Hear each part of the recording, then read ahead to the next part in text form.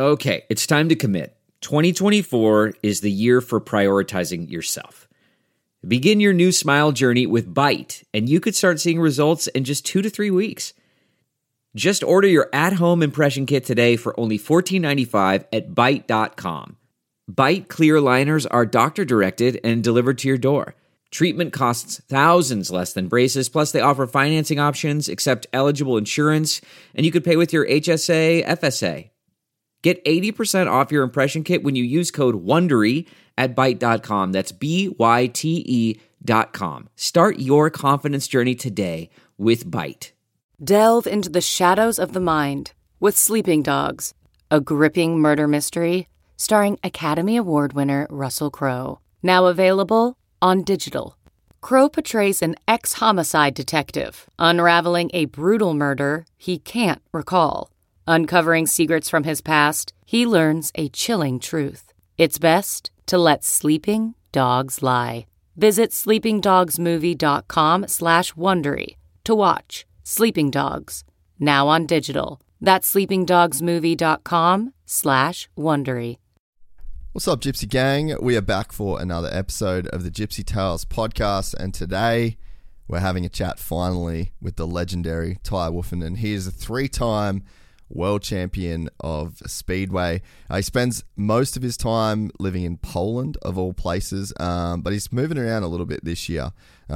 He is a legend of a dude, and we've been trying to make this podcast happen for a really long time. He was just in Oz for a little bit. He did the Darcy Ward Invitational and the Australian titles here, I believe. So we thought we'd get Tai in to get his first Gypsy Tales podcast appearance happening. But before we get into that, a message from our awesome sponsors. Just going to give you an announcement of a new sponsor that I actually chased down to get them on the podcast. And that was because I really wanted to start using their products again. So to welcome Athletic Greens to the podcast. Now, if you've been following the podcast recently, you would know that we're on a massive health kick as we get ready to take on World Vets at Glen Helen in November of 2023. Athletic Greens is not only an all-in-one formula that helps me just cover all my nutritional bases, it's also the first healthy habit that I have that starts every single day. Before my morning coffee, I get up in the morning, my partner and I mix our Athletic Greens and kickstart the day with AG1. The team at Athletic Greens were so serious about their product that they actually wouldn't let me do the ad read until I'd been on the product for about a month. And I'm really glad that that was the case, because in this time, I feel like I've definitely seen some improvements. I have been struggling a little bit in the lead up to getting back on AG1, and I've definitely noticed a significant increase, I guess, just in the feeling of my overall gut health. As far as my partner goes, she has said that she's noticed a significant improvement in the condition of her skin, and her and other females can have some issues with their skin as their hormones fluctuate throughout the month. At the end of the day, AG1 is packed with 75 vitamins, minerals, and whole food sourced ingredients of the highest quality that are able to offer gut health support, mood support, can affect your energy each day, and contribute to overall healthier looking hair and skin. If you're looking for an easier way to take supplements, Athletic Greens is giving you a free 1-year supply of vitamin D and 5 free travel packs with your first purchase. Go to athleticgreens.com/gypsytales. That's athleticgreens.com/gypsytales. Now, this is not a promo code. You need to specifically follow this link, and that is going to attach your free 1-year supply of vitamin D and those 5 free travel packs. Thank you to the team at Athletic Greens. We're excited to have you on board. We are also brought to you by the guys and girls at Manscaped. They are your one-stop shop for all of your male grooming needs. I specifically run the Performance Package 4.0. That, to me, is probably the best place for you to start if you're new to the whole Manscaped ecosystem. You go to manscaped.com and you use the code GYPSYGANG. That is going to get you 20% off plus free shipping with the guys at Manscaped. We're also brought to you by the guys at MX Store. You can head to mxstore.com.au for all your dirt bike parts and accessories needs. These guys are the biggest in Australia by far. Biggest and best, in my personal opinion. We collectively in the Gypsy Tales office probably do about 8 trips to MX Store every single week, whether it's new tires, new chain lube, air filters, like you name it, grips, bars, the whole deal. So the guys at MX Store have always come in clutch for us. I'm sure if you're listening to this podcast, they've come in clutch for you at some point. If you order before 2 p.m., you get same day shipping as well if you are not lucky enough to live close to their Burleigh warehouse. That's mxstore.com.au. We're also brought to you by the Glove Lord and his lords and ladies that run the awesome company that is Fist Handwear. You can head to fisthandwear.com. The code GYPSYGANG is going to get you 15% off as well. I don't wear anything else, and I haven't since pretty much the day Sammy started that company. I actually did, though, at one point in Bali when I didn't take any gear, and I got blisters really bad. So, yeah, I guess I have run non-fist gloves one time in 10 years, and I hated it. Won't be doing it ever again. fisthandwear.com. We're also brought to you by the guys at Dixon Quality. You can head to dixonquality.com.au. Going to get the same discount there when you type in Gypsy Gang.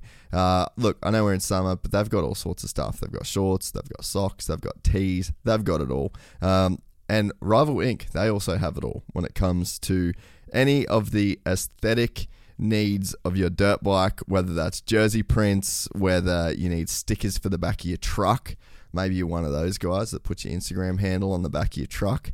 You could get them from Rival Inc. But what they really specialize in is the best graphics for your dirt bike. You've seen them on all of our builds, and you know that we love the guys at Rival. You can head to rivalincdesignco.com, use the code GYPSYGANG, and that is going to get you 15% off. We don't have a promo code for the guys at Tropical Auto Group, but if you call Kyle, he is going to hook you up if you're a member of the Gypsy Gang. If you buy a new or used vehicle off him, he will be giving you not only a great deal on the car that you choose, but also a $500 gift voucher from the guys at MX Store. Kyle's a G. He's been supporting us for a really long time. We really appreciate the support, and they are a fantastic company to deal with. That's it from me, and the ads. Going to give our membership website a quick plug. Thank you to all of the members who have joined up and have watched some of the cool content that we've got going on behind that website, and we've got a bunch more. We've got a couple of podcasts going up there today. Christian Craig is going up there today, and Dan and Kemp from Bloke in a Bar, as well as Supercross Companion, but you guys get that anyway. So that's it from me, guys. Thank you very much. I enjoyed this podcast with Tai Woffinden, and I hope you do too. From the gang called Gypsy. Gang and they come and get Gypsy. Gang and they come and get Gypsy. Gang. I met a Gypsy. Gang. I met a Gypsy. I didn't watch the whole race. I just watched the highlights. So Oh, yeah. I didn't see the split lane. Like off the start, they had like a split lane, and just didn't seem like there was enough. Like everyone was just hitting off the start, you know. So just didn't seem like they had enough. Is that lens all good? Yeah. Focus wise, sweet. So yeah, chuck these on, brother. Oh, I'm gonna rock these. Oh, you don't have to if you want, but it just sort of helps me with like the mic distance. Oh yeah. You can hear like once you put those on. Yeah, once you Got enough light on my face. Yeah, you're good. Now flip it up, the left one. Yeah. Give it here. Yeah, oh, fucking Rubik's Cubes, these things. Oh, how'd you fix it so easy? Done it 340 something times. And then this is your volume here. I just started DJing and I got a some AI headphones. Yeah, right. Yeah. They're good. Yeah, they're alright for what I'm doing. So yeah, see, like you can hear the difference. Yeah. So and then this just follows you around, like you can just fucking pull it. I'll try not to move too much. I'll just be a robot. Oh gee, we good, Griff? Sound alright for me. Probably turn his mic up a little bit actually, because I had it real low for Sammy. Go again. Give us a check. 1 2 1 2. Yeah, sick. And Sammy was shouting down it too much. Oh, bro, he's got the loudest voice. My god. So we roll. Oh, sweet. Tai Woffinden, What's up, dude? welcome to the podcast. Thanks for having me on. I kept lunch as short as possible because I knew that we were just gonna talk about all the shit we were gonna talk about. So I was like, bang, smash the tacos. Let's just go get it done. Because lots to talk about. We have got a lot to talk about. Where do you want to start? Oh, mate, just what's been going on lately. A bit of time in Oz, which is nice. So season finishes kind of like late November, and then decided to spend a little bit of time back in Oz. First time in a while. It is. So we left. We built a house in Perth, and then we built it in 2019. Moved into it in the summer, and then March 2020 we went back to Europe for the racing season, and then COVID happened. So we was we've been stuck there for 2.5 years. Yeah. We got back. We actually got back really early this year. We got back on the 7th of October. Yeah, and we've just been just living, hanging out. Yeah, it's been good. Good to enjoy the Australian summer again. Oh, it just makes you appreciate it even more. It makes me laugh because all my mates are going, oh yeah, can't wait to get out of Perth and want to go do Europe and do this, and I'm like, man, you guys live in the best place in the world. It's right at your doorstep and you don't even realise. Dude, I mean, Perth is pretty solid. I went there in, what month was it? September it would have been. For Manji? Nah, well, I went there in June for Manji. And I just went to hang with a mate. We literally just were riding for a week.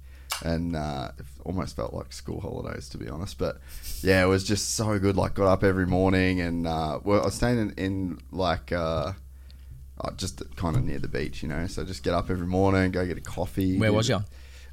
Near the Karrinyup area. Oh yeah, around that sort of beach. So straight in from Karrinyup would have been probably, I think, North Beach. That's that. Yeah, it was Trigg, North Beach, Scarborough. Yeah. Pretty much all kind of around that area. So yeah, dude, Perth's just such a nice spot. It's just so far away. Yeah, it's like a different country, hey. Especially when COVID was on, it was a different country. Literally, dude. Yeah, it's look, the last few years have been pretty crazy, but yeah, it's super nice to finally be back home, and yeah, just to be back in the house. And when we moved into it and we furnished it, Faye was due with our youngest, Callie. So we just chucked a bunch of stuff in there that we didn't really like. We just got it. We wanted to get it livable so that when Callie was born, there was no stress. And yeah, we came back, unlocked the house, and looking around, going, "Wow, why did we buy that?" So we ripped out a ton of it, and changed a few bits and pieces and lightened everything up a little bit. It was a bit dark, so it's been busy, man. It's been good. Been riding heaps, training heaps. Yeah, riding heaps of motocross, not speedway as much. Get out with Regan a little bit. That's awesome. He's ripping, eh? Yeah, he's fast. Yeah. Yeah. Have you known him for a long time? Not really personally to hang out with. Yeah. But my first set of motocross boots came from Darren. Yeah. Regan's dad. And then that was years and years ago. And then this year I decided I wanted to start riding motocross again, because last time I rode motocross was when I backflipped at Sheenie's. Yeah, right. So I had a 5-year layoff from the motocross bike. Been riding 3 days a week, Tuesday, Thursday, Saturday. My progression for over the last 2 months has just been insane. That's awesome. So what bike are you riding? KTM 350. Yeah, of course. Yeah. You know what's up. Yeah. No, it's an old one, 2015, but my mate had it, and then I got it back off him. It was meant to be all prepped and ready to go, and I rode it 3 times, and then lost compression. Yeah. And then, obviously took the seat off, and there was no air filter oil on it, so sandblasted all the barrel, and so it was a full engine rebuild because the bottom end had never been done. So it's like a brand new bike now. Had the suspension done, new set of plastics, and fresh set of wheels, and away we go. Yeah, that's the go. So are you just full Sandgroper spec or what? Yeah, I haven't really rode any. Well, I don't even know if we have hard pack in Perth. Yeah, I was going to say, where's hard pack? I mean, Manji's kind of hard pack in some spots. That's too far. The AJS is 9 minutes drive from my house. Yeah. So we're directly inland towards the beach. Yeah. And AJS is just straight out. So I just get on Nearabut Road, straight line, hang a left, straight line, and I'm at the track. That's so sick. So I get there a little bit before the boys. I normally have everything out of the van at 6 o'clock in the morning to beat the heat and get some motos done. So I'm guessing that there's not much like translation or like crossover between that and speedway. It feels like that would be a completely different universe. It's like two wheels and handlebars are probably like where the similarities stop. Yeah, they're completely different, but I reckon riding motocross will help my speedway. Yeah. Maybe I don't know why, but like I look at all the other guys that are fast that I race against in the championship, and they're all spending a bit of time on the bike, on the motocross bike. So that's why I decided to ride more this winter or this summer. And we'll see if that transitions when the season starts. Yeah, I think that probably just the general bike skill, you know, I mean, and I think one place where it's real evident where you can see that is where you look at like Travis doing freestyle back in the day, and you could just see how much better the bike skill was that he had. And I just feel like there's guys that ride and race, and if they've just got like a crazy base of bike skill that comes from being on a motocross bike, it kind of just generally translates across kind of everything, you know. It's probably might not be like technique specific for what you've got going on, but surely it's got to do something. Yeah, I think so. And like I remember when Regan was on the pod, he was talking about it, like how his dad used to like let him hit everything full gas on the 110 or the 50 or whatever he was on, and really push the envelope for what he could do on it. And then when he stepped up onto the other bike, you know, it was a good transition. So obviously listening to that pod, and then there's a few guys that ride motocross this year that have placed above me in the championship, which is frustrating as hell. And then the world champion 2 years ago, he rides a lot of motocross. Yeah. We're chasing another world title, so we made a ton of changes in the last 3 months, and everything's geared up to having a crack at it this year again. Yeah, that's sick. You'd have to think too that, I mean, well, how hard is it for you to practice? Like when on your speedway bike, you'd have to think that just bike time on a motocross bike would probably just be like an easier proposition. Yeah, like I'm not one for washing bikes. Yeah. Like I haven't done it for a long time.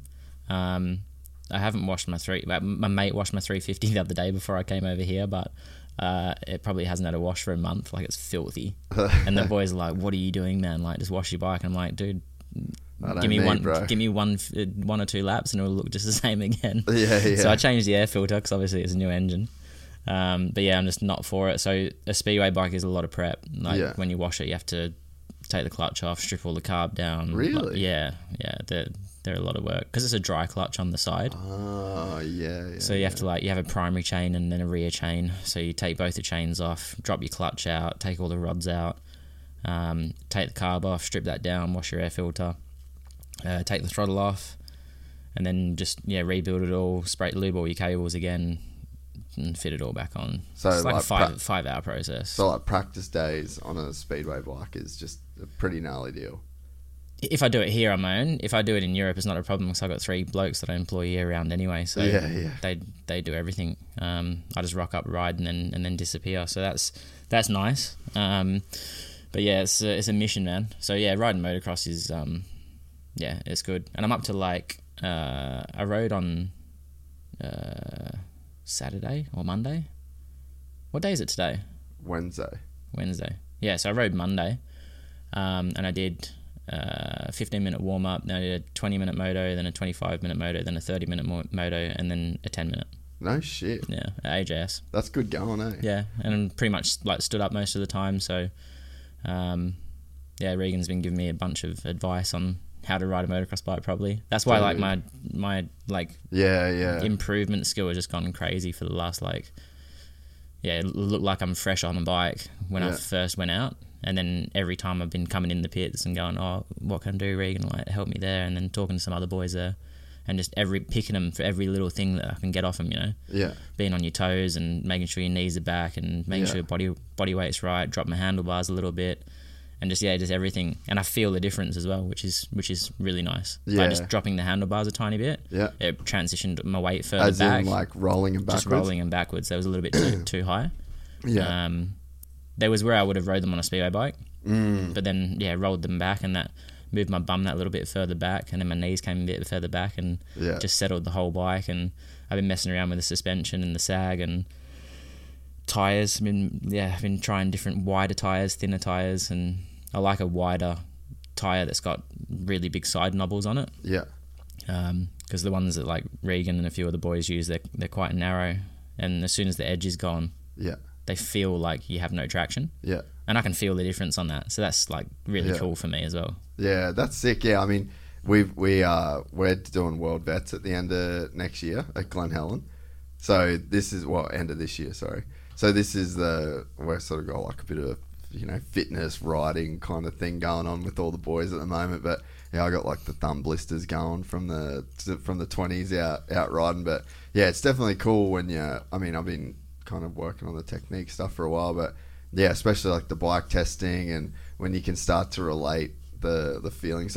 For me, like some people don't care, but for me, it's just cool to go out there, tinker around, kind of feel it, see if it works, see if it doesn't work. I'm big with things like that as well. So I've got like a I'm really... sure at Speedway it's massive. Yeah, so with Speedway, we're chasing like 1%. Yeah. So we're constantly trying to set the bike up for every race. So like every minute the track changes. So we're only doing like a minute race. So that's wild, dude. Yeah, I know. Like you can hold your breath. Yeah, pretty much. So it's like we'll go out, ride on the track, and then they might send the grader out, and then they might water it, and then if there's no grader or water, you might have another 3 heats after you, so the dirt line will be completely different. Yeah. And the track just changes so much, so we're constantly like just fine tuning all the time. Bigger jet, overfuel it, make it rev more, leaner, advance, retard the ignition, shorter bike, longer bike, one sprocket down, one sprocket up, more pressure in the rear tyre, less pressure. And we're just constantly just playing around with all them things, trying to find that perfect setup for the end of the night when you hit the semi-final and the final. Have you noticed over the years that you've gotten so much better at dialing in a bike, or does it always feel kind of as challenging as... No, like, is it always hard? Every year is different because they're constantly developing the bikes and making them stronger. Like the engine is making them stronger and stronger. So it's actually at a point now where, like, I'm probably one of the heavier dudes. Really? So yeah. So like some of the guys that I'm racing against will be between like the 59 to 63 kilo range. Yeah. And I sit at like 65. Yeah. So that's like a instant power to weight ratio disadvantage. And how much horsepower they got? 77, I believe. Fuck. Wait, so what should Griff look up? Let's. I want to pull up your race bike. I want to suss this thing out. You want to have a look at a speedway bike? Yeah. I just want us to look at your one. I don't know. Just you got any bike pics? I don't know. Type in Tai Woffinden speedway bike. See what comes up. See what comes in. No, TYE. Oh, is it TAI? Yeah, that's good. Fuck! I thought it was TYE. Got you in my phone wrong. There we go. Because they sort of don't look like they've changed much. No, they haven't. So that's... they're covered up so much. Well, and what's that for? Just to stop the dirt getting into like the places, like you said. I don't know, dude. Like they're just like that. So like just old school. That's just how they've always done it. Yeah, I can't really explain. See if scroll down a bit more. See if we've got some more pictures, because it's like they're so simple. Like the engines. So when you do a start, the engine snaps up because of the chains. So the engine, like that, where that green half moon is, that would snap up towards my knee. Really? Because it's got that much rotate. Because like you're torque full gas at the start. Yeah. So you're revving that 77 horsepower up, and you're in like a real grippy spot, head over the bars, and you just dump the clutch. So there's so much force there. What size motor is it? That top engine bolt goes through the engine plates, the engine, and the top fork tubes. Yeah, yeah. So it's all through one bolt. Yeah. So I look at that from a mechanical point of view, and I think that's wrong. Yeah. But that's just how they are, man. Like, and look, there's a picture of Crumpy. Go the number 2, next one over. So that's like I don't know when that'll be from. That's an old picture. Yeah, that's the same bike. Like not the same bike, but it's the bike. same the bike's the same. They've been the same for years, man. Yeah, that's wild. So what size is the motor? 500cc on methanol. Yeah. Dude, that's a fucking animal of a bike, man. Yeah. So they accelerate faster than an F1. They're quick. And it's just one gear. Or do these ones? They're just in gear. So like to change gear, we change the sprocket. Yeah, so that's why right. it's so important that we pick the setup. Yeah. So we do track walk and we'll go like that track's a 58 rear sprocket or a 53 or a 52, and you'll put your sprocket on, and then after a few heats you might drop one. Yeah. If you're off with the setup, you'll drop two straight away. Yeah. And then when you get to the point where like you come into the corner and you turn it, and then it's like starting to labour a little bit off the corner, that's like your perfect like labour but going. You can hear that sound, eh? It's like a real low. Especially on these. Yeah, because you come into the corner absolutely singing. You got so much wheel spin, and then you park it. Yeah. And then obviously you've turned it inside out, so you put all the weight on the back wheel and you're slowing it down, and then you hit the dirt, and you want it to just be torquey as hell and go. But there's such a fine line. Like one sprocket up, you'll hit the dirt and it'll just spin and rev through it. Spin or bog. Yeah. Yeah, if you go 1-2 less, then it'll die and not go forward. And yeah, because the track changes all the time. It's just constant fine tuning. It's crazy. Like I just had Max Whale on, and it's same but different kind of deal. But it's just crazy to think how gnarly it is for just a circle. It's just a small, not small, but it's a circle. Yeah, there's so much and involved. you're just going around, and it lasts for 1 minute. And then if you just tell someone off the street, this is what I do, they'll be like, oh, it's a piece of piss. I feel like anyone could probably do that. But it's almost everything that makes it so simple is what makes it practically impossible, it feels like.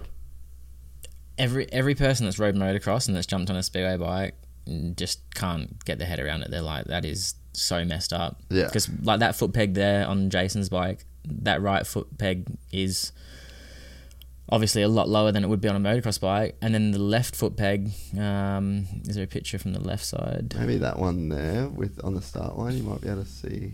No, next one down. Oh yeah, go back the other one.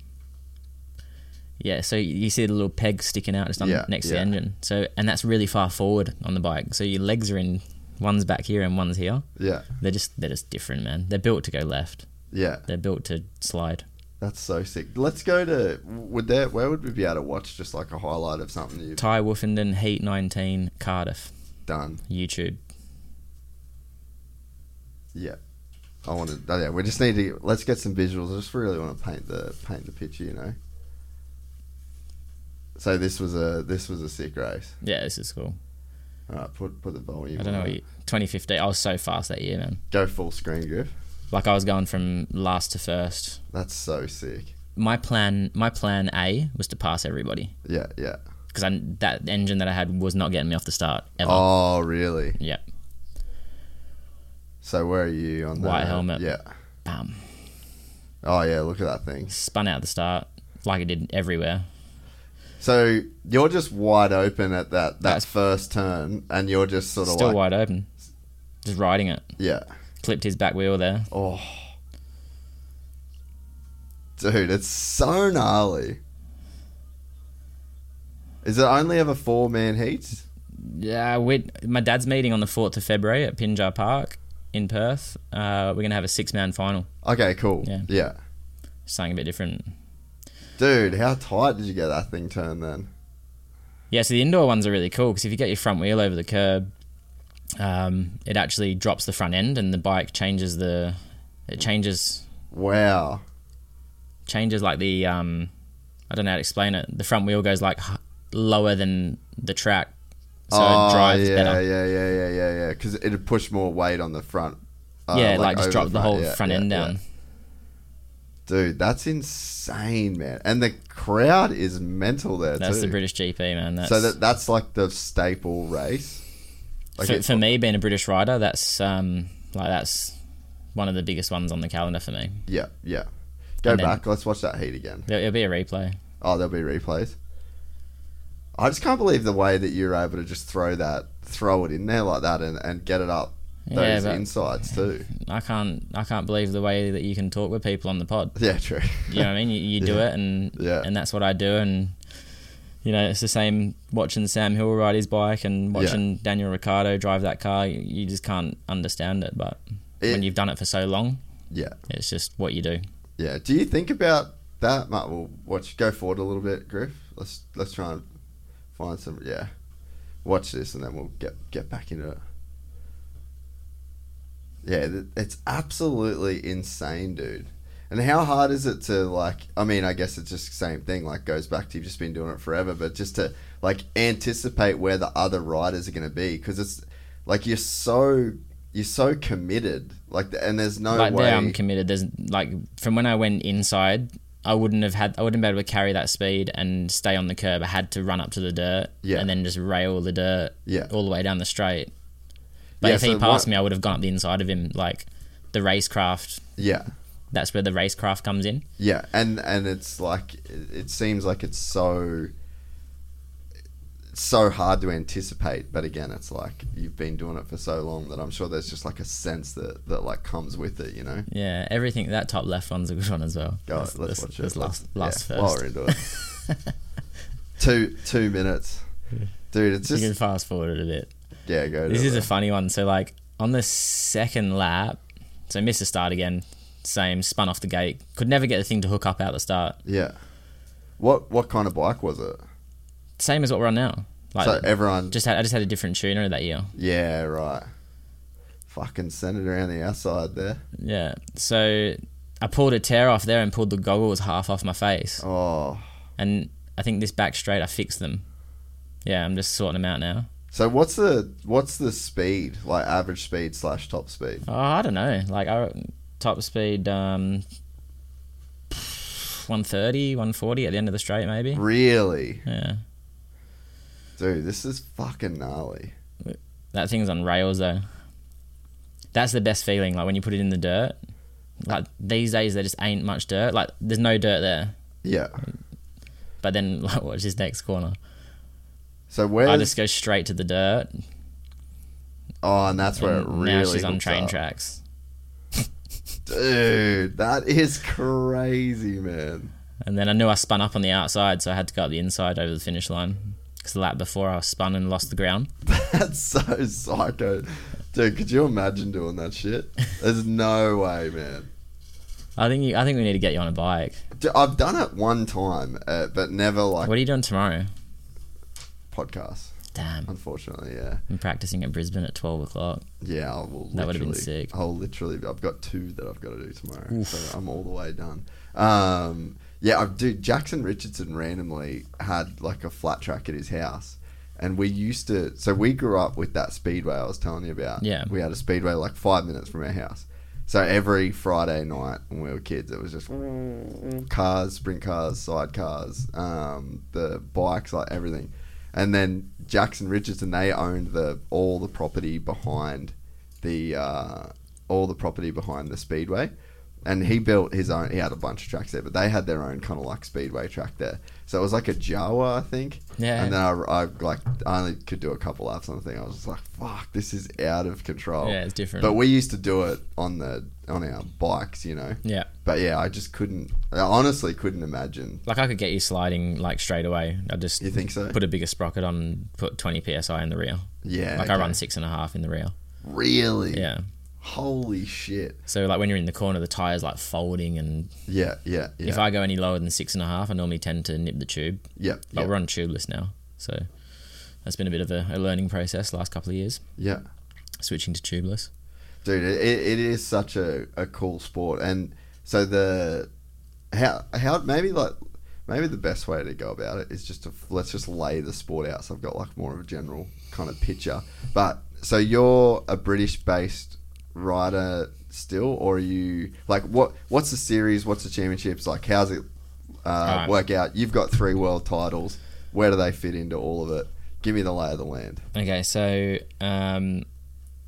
when I was younger, I started in England, and I started at like grassroots and worked my way through. And then when I was fast enough, I went to Sweden, went to Poland. So I'd race like Poland Sunday, England Monday, Sweden Tuesday. Really? Yep. And then I got into the... And so are they their own series? Yeah. So I'm contracted to a Polish club. Yeah. Like... So how's the club thing work? So yeah, it's just a club. They have the stadium and they sell the stadium out. Yeah. In like 20 minutes. Full stadium in Poland. And yeah, like big sponsorship money, big TV deals. It's a big deal over there. Speedway is like huge.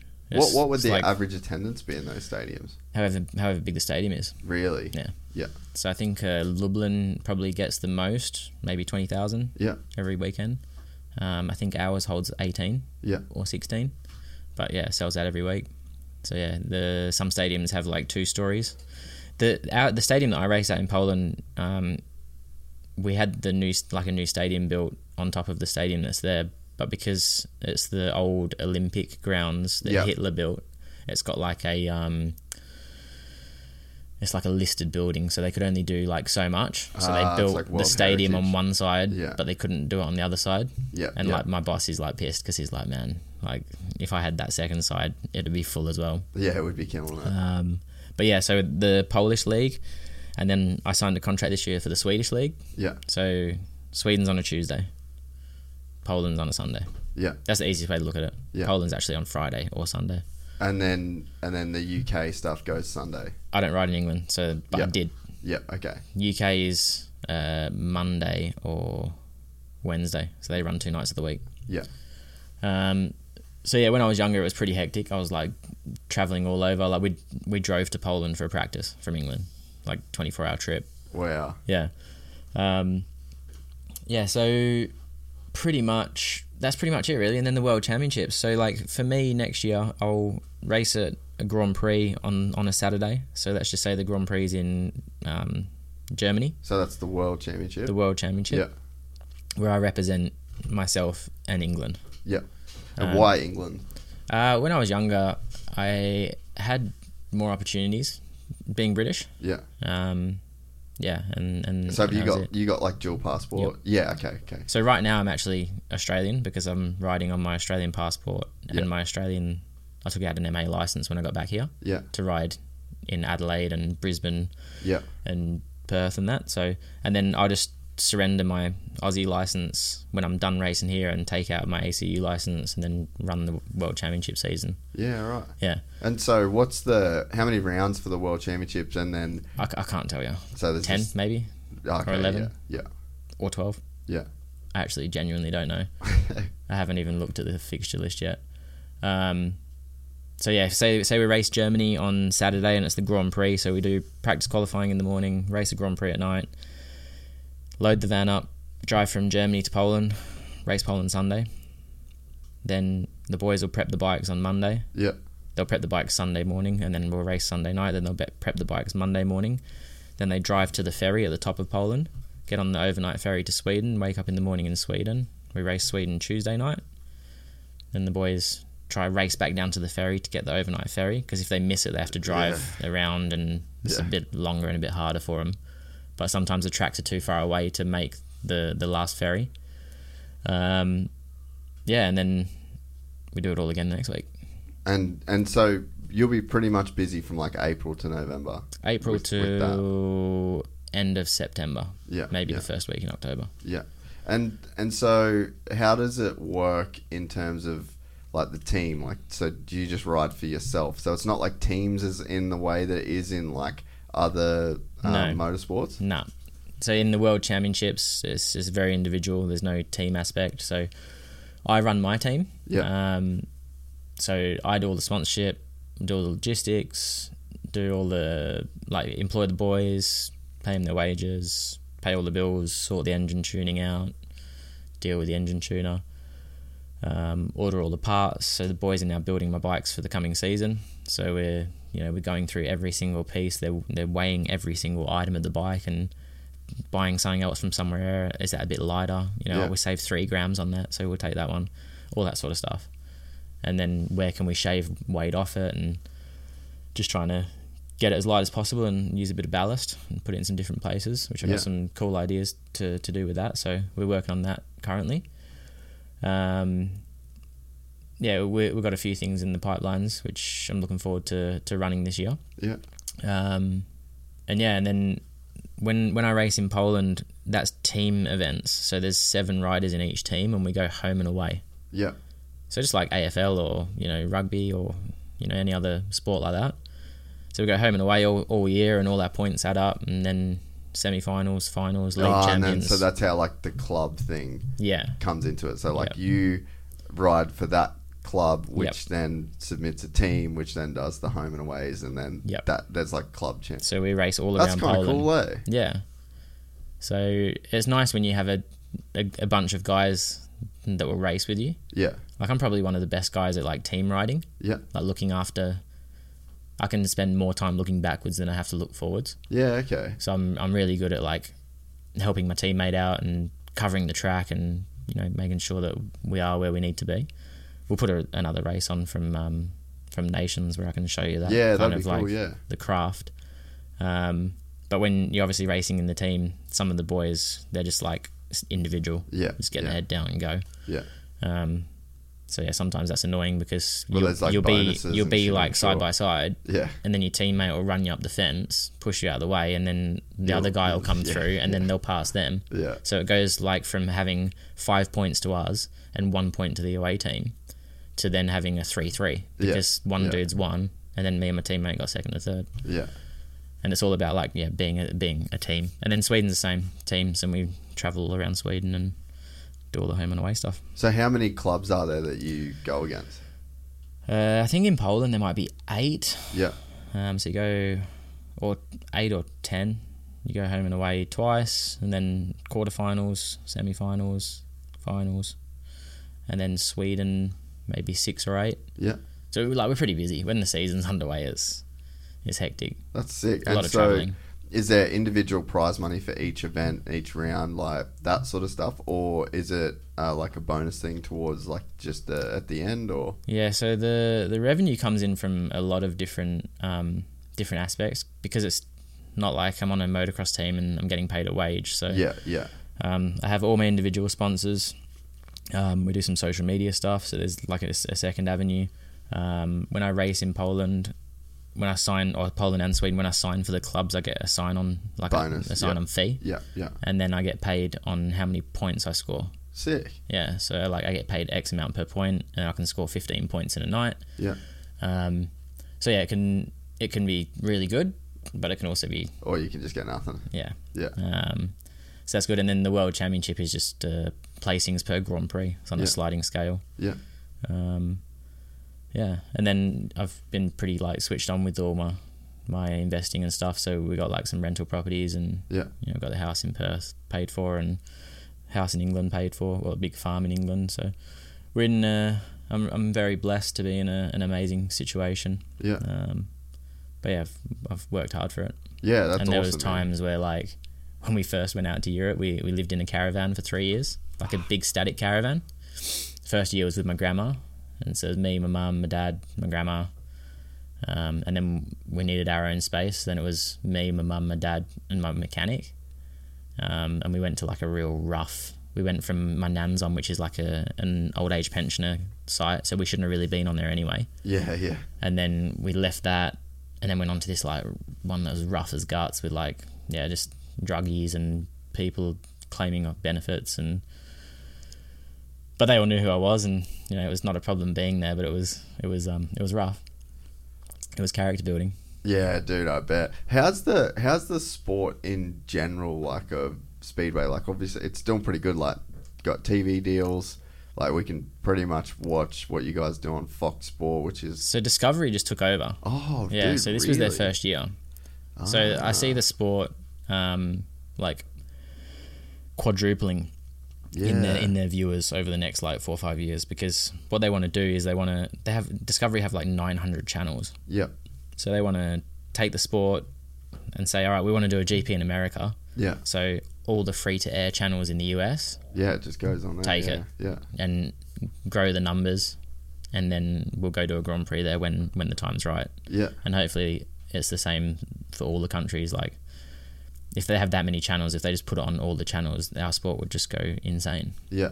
What do you know when do you get to speak to anyone like at Discovery, or do you get to be involved in that So I sort of process at all? Not really in that sort of process, because they'll have a business plan of what they want to do and how they're going to do it, and I guess they don't really care what I think. I'm just a puppet that rides the bike, But the boss of Discovery, his name's Francois. He's a real nice dude. I speak to him quite a lot. yeah, he wants to grow the sport. He loves it. That's so cool. They just bought the rights to the UCI downhill stuff too. Yes. Yeah, Yep. so it's sort of popping up on the radar a little bit. It seems like they're really sort of trying to get into that world, eh? I feel like in the next few months, or they might have already done it, but they're merging with HBO. Okay. So like, yeah, it's just That's going to be a powerhouse. that's Dude. humongous. Like you can't even fathom what sort of pool they will have and what sort of money they'll have. Yeah. But anyway, But so, like, I guess moral of the story is the sport's in a pretty good place and you can make some decent money out of doing it. yeah, I didn't really start making money till like 2013 Yeah. after I won my first world title, because I was just ploughing everything back in. Yeah. Every single penny that I got from it, I ploughed it straight back into it. And then, I say that I bought a house and did a few bits and pieces and that. But But you need a house to live in. Yeah, and it's been good. It's not crazy money. Like we're not talking like F1. Yeah. We're not talking Supercross, anything like that. But it's enough to, be able to have a few nice bikes and live a comfortable life. Yeah, no, that's cool, man. Yeah. I guess that there's just not... Oh, maybe it's... The way to say it would be it's getting harder and harder to, like, be a guy that can be at the top of a sport like that and, in motorsports and make, like, a decent living. Maybe not the top, but, kind of in that sort of area, so... I always said to, like, the people that run the sport in the UK, like, go to the motocross track and watch, like, 65 Championship and forget the top 10, but then take the next 30 kids and put them on a speedway bike, because when they're 16 years old, they can ride in the lowest league for like $60 a point. Yeah. You can score 15 points a night. Yeah. So like straight away from starting at the bottom, you can cover your costs. Yeah, yeah. You can definitely cover your costs. Yeah. And have some pocket money. Yeah. Yeah, it's just not, I guess, to us growing up, like we'd go to the speedway and, like we'd always be watching it, but it was just never really like a lane to kind of, or like an avenue to kind of get into it, I guess. I think it's too hard to get into. I think that's the problem. Yeah. It's too niche. Yeah. Like you can't just go like ride motocross. You just go to a dealership. Put your air filter cover on, wash it, put your fresh air filter on, job done. With these, if you like tried to just jet wash a bike, like your clutch wouldn't work, you'd be dragging. Yeah, just nightmare. Running on methanol and there's all that sort of stuff. And them steel shoes that we wear on our feet. Like in Australia, trying to find some Coleman oil to put on the bottom of my steel shoe where it's worn away. Yeah. It's like, they're like, oh, what's Coleman oil? I'm like, fuck. I just need to fix my steel shoe, mate, so I can go ride. Yeah. But yeah, it's just very niche. So how did you end up getting into it? It was a family thing? Yeah, so my dad actually used to race in England. Yeah. Which I didn't really know. It was never really spoke about as a kid, and I never remember going to the track. And then we was riding at Daniel and Trevor Harding's house. So Daniel races sprint cars now.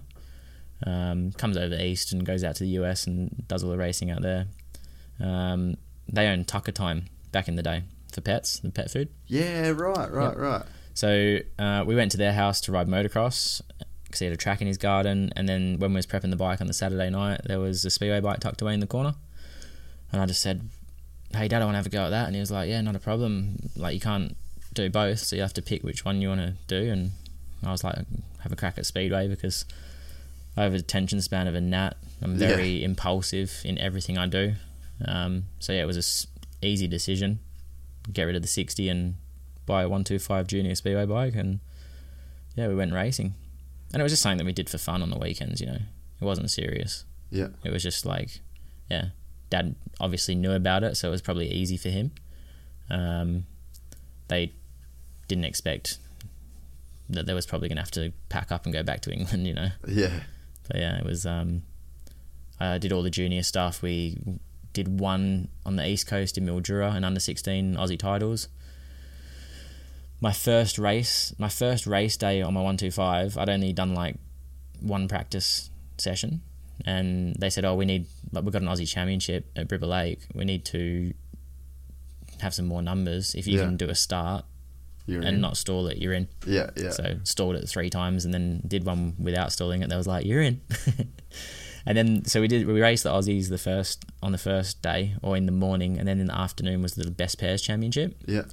And Chris Holder was racing he lives in Appin, New South Wales, I believe. Yeah.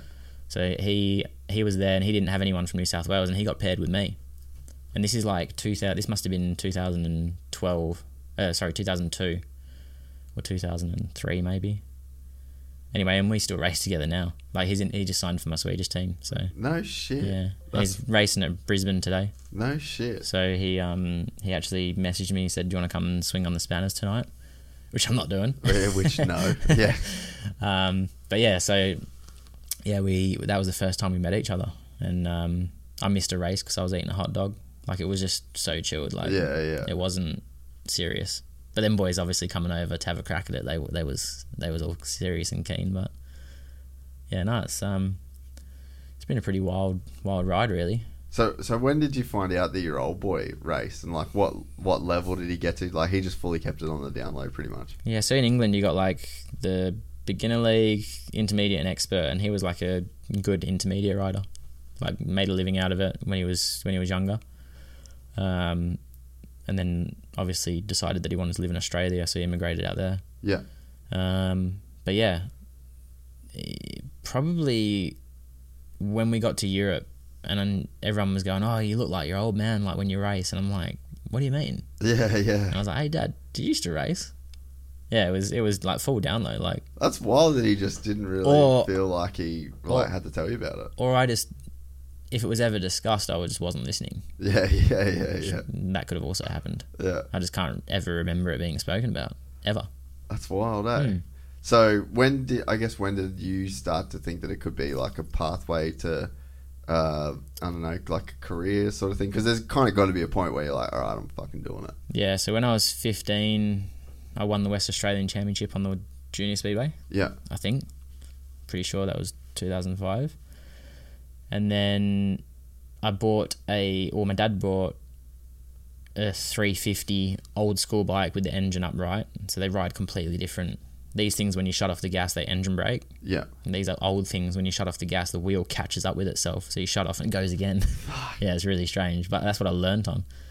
And then Dad bought me a 500, and then he was riding with me on the 350. Yeah. And then I went under him and he crashed into the fence, and he was like, "That's it, I'm done. I'm not riding anymore." And I think that was the point where it was like, okay, maybe he's like fast enough to go have a crack. Yeah. Because you don't forget. Like, I could have 3 months off and jump on the bike, and I just dump the clutch and wring its neck for 4 laps. So like, my dad was okay at like good pace. So I guess that was his like judge when he when he was really having to try to keep up with me, and then when I kind of stuck him in the fence. So we left. Before we left, I broke my leg. So it was like 2 weeks out before we flew. Yeah. And I was just being a goose like I normally do, and was jumping on these trampolines at night when it was closed, and I shouldn't have been in there, and I had to jump over an electric fence, and kind of zapped me and flicked me off, and I landed with my leg like that. So my leg snapped on my other foot. Yeah. So I had to have an operation, and then we went to Europe in March with a broken leg to start my career. Fuck. That was a hard conversation. My dad was like, I'm laid in hospital bed. And when I went down for the operation, I woke up and I was like, "Oh, like, what's the go? Like, is it all sorted?" And Mum's like, "No, you had a scab on your knee, so they wouldn't cut your ankle open because they was worried about infection. So I had to stay a few days in hospital to get rid of to clear that up before they'd operate on it. And then bought a motocross boot when we got to Europe, and was riding in a motocross boot to keep it strong. Yeah. So I started riding like 3 weeks after, I think. And the first practice session, went down the straight, flat out at Scunthorpe. Rear chain came off, straight in the fence. Bust my fingers. So it was a pretty bumpy start, but then after that it was good. And then when I turned 16, so it would have been August. So when I was 15, so it would have been March 2006. So I would have turned 16 in August. Yeah. So leading from March to when I went there with a broken leg, leading up to my birthday, we rode at every single track in England. We just went there, they'd do their normal league race, and then when their league race is finished, I'd get to go out after and do a practice. So there'd be like fans in the stadium, and then they all start talking, and so we kind of did the lap, which is, I guess, like an apprenticeship. Yeah. And then August, I did my first race against the American Dream Team at Scunthorpe. Yeah. And killed it. And then, then we signed for Wolverhampton in the top league. And then they loaned me out to Scunthorpe. Then the year after, I went to Rye House. And then the year after that, 2009, I rode it my first year at Wolverhampton. And that was like the top level. Yeah, that's cool. In England. Yeah. It must be very different, well, I guess just for the world that I guess I came from, but to know that you're not going to ride for like a team essentially, and like the entire time that you're kind of building your career and like on the come up, you're really in control of your own brand and your own image and like the way that your bike looks and all that sort of stuff. Like, is that a pretty cool thing to have over maybe some of the other like motorsports in that sense? I don't know. I never really looked at it like that. It's probably just you've never had to like think about it, but that's sort just of seems cool the way that you get to kind of be in control of so much stuff. You're literally in control of anything. So like any R&D that needs to be done, I have to do it. Yeah. I have to source someone, find it, show them design, discuss it, and like the whole process is all done through me. So that's hard sometimes. Like I haven't got a full factory team going, oh, let's try this, let's try that. And it's like I'll think of something out of the blue from maybe watching a cycling race, or do you know what I mean? Yeah. And then we'll go like, oh, let's try that. So there's like, there's little things like the front fork cover. Yeah. We reduced a lot of the material on it and just chopped it all off because it's just like you pushing the wind. It's like aerodynamics. Yeah, yeah. So it's, even now it's still like it's a flat plate that's pushing into the wind. So, we've looked at different shapes that go right down the front to get a different flow over it, and changing the rear mud guard. But then it messes up the covers, and then you got to think about the sponsorship branding and making sure that them, like if you look at a picture of my bike from the right hand side, you can tell what them logos are. Yeah. Whereas other guys, they have like really crazy patterns with all sorts of colours, and the logo just gets merged in. Yeah. So I've always been one to like my covers are a little bit heavier, but they're made from like a vinyl. Yeah. So you can always just clean it, like spray it with a bit of silicone spray. You can get absolutely filled in, just grab a sponge, wipe it off, silicone spray, looks brand new. So just constantly making sure that they have that logo on show all the time. So sometimes we don't do things because of other things, and that's just all part of, I guess, being in control of it all, having it all. Yeah, which, I mean, there's just not a lot of guys that are in the position you're in of like being one of the best guys in the world at a motorsport, and you're in control of everything. Yeah. And I'm sure that comes with some good shit and some bad shit too at times. Like, is there anyone that's like a factory rider for... It's just not really a thing in that sport. No. Your closest thing you get to being a factory rider is being the best rider in your team in Poland. Okay. And what benefits would that afford you? Just get paid a fuckload more. Yeah, really. So that's it really. But there's an American dude, Greg Hancock, who like was in a team years and years ago, but it just kind of like fizzled out. So I don't know if it just didn't work or... I wonder how many of those bikes that sell a year. Well, the bikes are so custom, man. Like... Yeah, so how do you even go about buying one? You buy the parts and build it. Really? Yeah. So you can buy a complete Jawa bike. Yeah. They're from Czech Republic with a Jawa engine, which you would have rode. That's what I would have rode, yeah. Jawa clutch. Everything's from the factory. But if you want to race in the World Championships, you might just keep the chassis, and that's it. Fuck, really? You guys do that much to them? Yeah, so Renthal bars and then your clamps on the top will be bought from, in my opinion, I buy the lightest ones I possibly can, then send them off to the machine shop and see if we can shave a bit more of it. I use Jawa front leading link forks, so we'd take off their damper and put the Öhlins on the front, which I developed with the Öhlins in 2015. That's cool.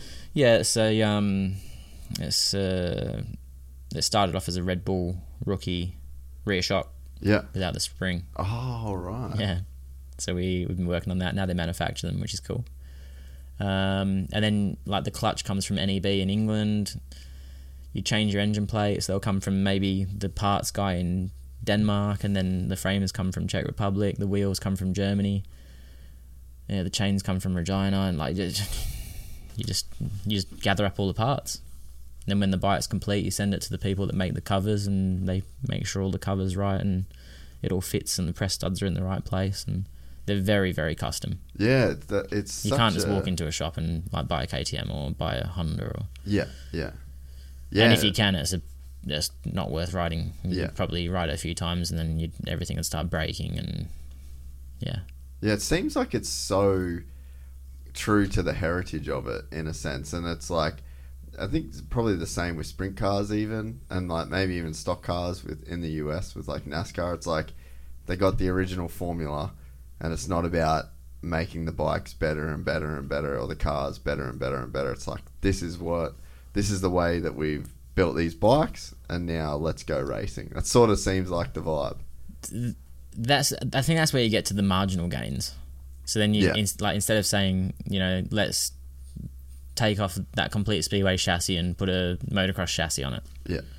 Well, you take that chassis and go, okay, how can we make that 2% better? And then you do that with everything, and before you know it, you're 200% better off. But if you look at the bike and go, how can I make that 100% better? You can't physically do it. Yeah. But you can do 101%. Yeah. Yeah, no, it's true. I wonder about like fuel injection and shit. You can't. It's limited. Oh, okay. So that's limited by the rules. Yeah. So we can't have fuel injection. I had every single nut and bolt titanium on my bike, which was a hell of a lot of work. And one of the English dudes bought his bolts from Poland, and the grade of titanium wasn't good enough, and it snapped, which meant his front forks pretty much dropped out going into the corner. So then FIM just put a ban on all titanium bolts. Fuck. Yeah. So like anywhere where it's like an engine bolt or a clamp bolt for your handlebars, axles, all that stuff, you can't have titanium now. Yeah, there's a few things that are really frustrating, but it's one of them things like the people that are in charge are old dudes. Yeah. And they're just happy to just keep it running, keep it as it is. Yeah. Which they're kind of right. Like, don't change it if it's not broken. Well, how much weight would it save to have a full titanium bolt kit through your bike? I couldn't tell you. It's all on the computer. Yeah, we've got everything. So like when I was saying the boys were weighing the bikes, I can show you the pictures. I've got rear chassis on scales being weighed, and it's like, okay, let's try that one this year. Yeah. Because I developed my own. We changed the bend in it, and we twist tested them, and we tested that bike, and we tested another bike with a different chassis to understand the flexes and what they was doing. I have all the computer drawings on my email, and that was a good process of doing that. And we bent the top tubes of the rear frame to give us more downforce at the start, to force it into the ground more. But yeah, we developed them like 5 years ago, and somebody's took some really good pictures of my bikes, and them frames are everywhere now. That's just just the standard. Yeah. I bet that like news travels fast in ridiculous in that scene. Yeah, it's stupid. I keep it very much on the down low. What's going on? Yeah, and even some stuff that I might like bring apart, or an engine will come for testing, and it's got something, and my mechanics don't even know what's in it. Yeah, really. Just me. Yeah, okay. Yeah. It's like, you don't need to know what the go is with that. Yeah. Just bolt it in and let's go test it. Yeah. Yeah. It's good though. It's you need to just be on it. It's a world championship. Yeah. We're racing for a world title, so I'm very open with everyone about everything. Yeah. That's just who I am as a person, and how I've always been. So I actually really have to, before I open my mouth, I'm like, I shouldn't discuss that, because does he need to know? That really won't help me in the future. Yeah. But I have to have a word with myself sometimes. No, it makes sense. Well, I think the thing is too is that you're just, like you said, you're just chasing these crazy 1%, and it's such a, when you've got 4 guys racing for 4 laps over 1 minute, like that's just not enough. That's not enough time. I'm sure that there's times where it feels like a lifetime though when you're out there. So like you got to think about it, like when we're all racing, we're all, give or take, we have the same clutches, same wheels, same tyres, same chassis. Like the majority of the top boys in the world are on the same gear. Yeah. Because it's just the best of what there is. Yeah. And then your marginal gains, like they're probably not going to make you win a race, but it's just that probably in your head as well, you know that you've gone that extra little bit. And the last 2 years have been really shit for me. Like I finished 6th last year, and the year before, so 2021. Yeah. And then I finished 8th in 2022. So yeah, I've had like a. What's the reasoning there? You reckon, if you could put it down to something? Man, that's a good question. I don't know. Like, we moved out to Poland during COVID. That was tough, being in a country where you don't speak their language. Yeah. And just big constantly culture having speedway. I think Hurling spoke about this on the pod when he was like, he's all in. Yeah. And he was talking about Kai Rowley, like how he goes out on the boat and he's completely switches off. Yeah. So I'm the Kai Rowley. Yeah, like, yeah. I don't want to talk about it. Yeah. When I go home, I don't want anyone to discuss it in the house. Yeah. Like, I'm going home. So there was a lot of it all the time. I probably wasn't riding enough. I just did Poland in the Grand Prix. So that's why I signed a contract in Sweden for next year. So we're racing more. Yeah. An extra day a week at least. The guy that was tuning my engines before, I felt like they wasn't what they was. When I won the world title in 2018, 2019 was okay. I finished second in the world, I think, in 2019. But then, like, from 2020 onwards, they just wasn't, like, at the pointy end. Yeah. But I persevered. And then last year, 2022, I changed engine tuner after the first round of the world title, because I think I finished, like, second last, scored 2 points. Yeah. And just because, like, it just wasn't going. Yeah. Like, I was slow. Yeah. So I changed engine tuner, but then you change engine tuner, you start from scratch. Yeah. So I've been on the back foot all year. Yeah. Because the other guys in the championship that race my engine tuners engines now, they've been riding his stuff for 2 years. Yeah. So they've already had 2 years of understanding what they want from an engine, what they need, how they want it to be set up, what flywheels they want, what cams they want. The communication between back and forward. So all that. So we've had a really busy year this year. Just like I rocked up to the Polish Grand Prix in Warsaw with a brand new motor that I haven't done a lap on. And we're going testing in a Grand Prix. Yeah, yeah. Because I had to. Yeah. So yeah, this year was tough. And then like I'd come home and I'm pissed because I've rode shit. Yeah. Well, not because I've rode shit, I just haven't. You kind of just bury yourself a bit, eh? Yes, and it just got worse and worse. And I'd say I was borderline depressed this year. Yeah. Probably I was coming home and I was sooking about it and still doing everything I possibly could to make it better.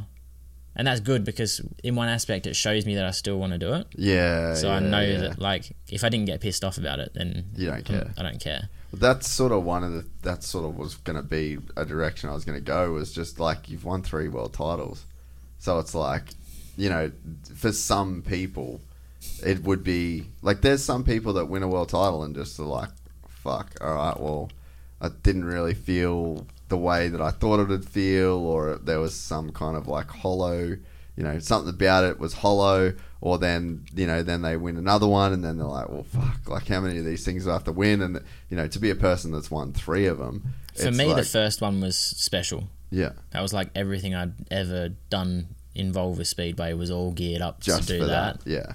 And then the second one was just like, oh, sweet, we won. Let's focus on the next one. Yeah. Like, it was just like business then. Yeah. And then the third one was, that was quite like a high pressure last Grand Prix of the year. Yeah. Decider. Yeah. Yeah, so that was... Which that's got to be like kind of cool to go through, right? And to actually... Shit. Yeah, but to come out on top. To come out on top was good. Yeah. But, I can imagine the pressure was fucked. The 2 weeks leading up, like I was having like random people call me, like offering help. Like, oh, like, you know, we don't want that guy to win. You know, what can we do? Like, what do you need? Because I hadn't won a Grand Prix for like 2018. I might have only won 2 Grand Prix, possibly. And the later half of the season, I was tapering off. Yeah. And then we got to like 2 weeks out from the last round. We was in Germany. Made it to the semis. Made it to the final. Won the GP. Had a 10-point lead going into the last round of the championships, which isn't a lot because you can score like 21 points, I think. Yeah. In a Grand Prix night. Then we get to Torren and I think I win my first race. Then have a big crash. Like, flicked myself over the bike at the end of the straight and got up from that, walked off the track, regathered myself, made the semi-finals, made the final, won the Grand Prix, still had a 10-point lead. But that 2 weeks between, I was a very hard person to be around. Really? Yeah. Just the pressure, like. Just. Oh, fuck, it makes sense. From wanting to win it that bad and knowing that I'm capable of doing it. And yeah, it was just a lot of pressure, man. Like that I just put on myself. Yeah. And I just put myself in a situation where I was like Faye said something and I just like snapped. I was like, she was laughing. She was like trying to make me laugh. I'm like, stop fucking trying to make me laugh. Like, stop. Yeah. And like, there was just no need for me to be an asshole like that. Yeah. But it was just because of the build up, you know? Yeah, yeah. I think that was like the night before the Grand Prix or something. It's just a level of that's a level of pressure I could have never felt. You know, like it's big. Yeah, and it's all on you. And I think, I mean, for the times that, like I've said it before, like I've never really cared about like a motocross race because I was just never that good at it. But then I go to like a jiu-jitsu comp and you're by yourself, and I mean you've done some, you know, fighting sort of shit, so like you understand that feeling too. But it's like you go there, you're by yourself, it's just you and another person, everyone's looking at just you two, there's nowhere to hide, there's no second, third, fourth, it's just you. And it's almost like, I mean, the way that I describe it is like I honestly don't care about winning, I just don't want to fucking lose, and winning is the only way you not lose. Yeah. See, I've never looked at it like that. I just want to win at everything I do. Yeah. Okay. Everything. Yeah. Like, I'll be walking down the street and I set these like micro challenges. So I'll be walking down the street and I'll have a good pace on and I'll be like, oh, I need to pass this person in front of me before that street light. Yeah. Like, I need to do that before that shop, or I want to pass that car before that road sign. Yeah. And I'm like that with everything I do. And like Faye was, she was doing something the other day. We was both doing something. And we was doing the same thing. I can't remember what it was. It was just something in the house. Maybe it was building a cupboard or something. And I'm like screwing him in. Yeah, you're like, and I'm watching her and she's faster. like, you're watching me, you're racing me. And I'm like, I'm not. She's like, you're an idiot, man. But yeah, just everything. And so, like, sometimes I have to really sit back and go like look at what I've got and appreciate it, because I'm always looking for something else. Yeah. I'm never satisfied. Yeah. Like I backflipped my BMX bike and then I was like, I'm going to backflip a motocross bike. Went to Sheenie's, backflip a motocross bike, and I was like, I want a double flip. I was actually meant to double flip this trip. That's right, you were telling me about that. The plan was to come over, jump on the pod, go to Harry's compound, stick a double backflip, and go wakeboarding with Harley Clifford. Yeah. So you're trying to double backflip to dirt or to just the airbag? So I wanted to do it at Harry's because Sheenie's foam pit's small. Like, it is small. And he hasn't got a super kicker, the like moon booter that they use. So like Harry's setup's the safest. As much as weird as that sounds, it's the safest place to do a double backflip. Yeah. So like I want to do it. I believe I can do it. I will do it. But yeah, I just don't think Harry was too keen this year because I don't really know him. Yeah, fair. There's probably a bit of like responsibility on his shoulders if something was to go wrong. Yeah. But I'm here for it, man. Like I'm constantly pushing the envelope. I'm constantly striving to do more things. Like I wanted to skydive, so I started skydiving. I've done like, I don't know, 30 jumps and now I want a base jump. This is the thing where it's like always wanting more. Yeah. So like I want to jump out of a helicopter. I'll do that this summer. Skydive out of a helicopter. I want to jump out of a hot air balloon, and I'll do it, and then I'll be like, what's next? Yeah. And there's always something else, and I don't know what that's going to do to me, like in 20 years time. Like, do you know what I mean? Yeah. Like, it can't be healthy. Well, I mean, yeah, I don't think it is long term. Like, there's I mean, whatever way you kind of slice it, I guess, it sort of comes down to ego. But it's like, because you can't be competitive without ego.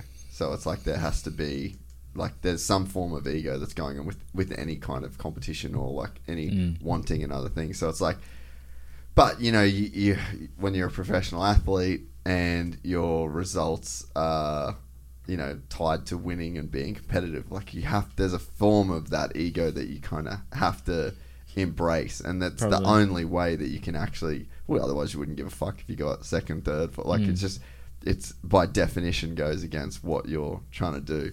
But yeah, I think it's probably something that you just have to reconcile, maybe in, like, the different areas of your life where, like, the winning or the, you know, it's not centered around, or I guess, like, your, you know, your income, your, you know, you don't need to win in certain areas. So it's like, maybe the areas where you, like, you need to, yeah, but that's what I'm saying, maybe they're the areas, because you don't want to take away the competitive nature in the thing that, like, literally brings in the cash for you. Yeah, for sure. And I don't think I'd ever try and rein it in until, like, I was finished doing what I'm doing. Yeah. But, like, I went to watch Fisher play in Perth. Oh, sick. And I was like, dude, if he was a pro surfer, he can do that. Yeah. I can do it. Yeah, yeah. So I went straight to Lab 6, a music school in Perth. Yeah.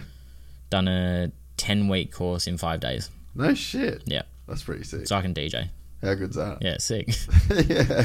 I was sat on the plane the whole way here, like 4.5, 5 hours, just smashing beats on my laptop and setting them all up. And that's so epic. I'm trying to... I actually met a guy that owns... what's the club called? He owns a club on the Gold Coast. Mate, 2 Alex, seconds. what clubs are on the Gold Coast? No, I've got it here.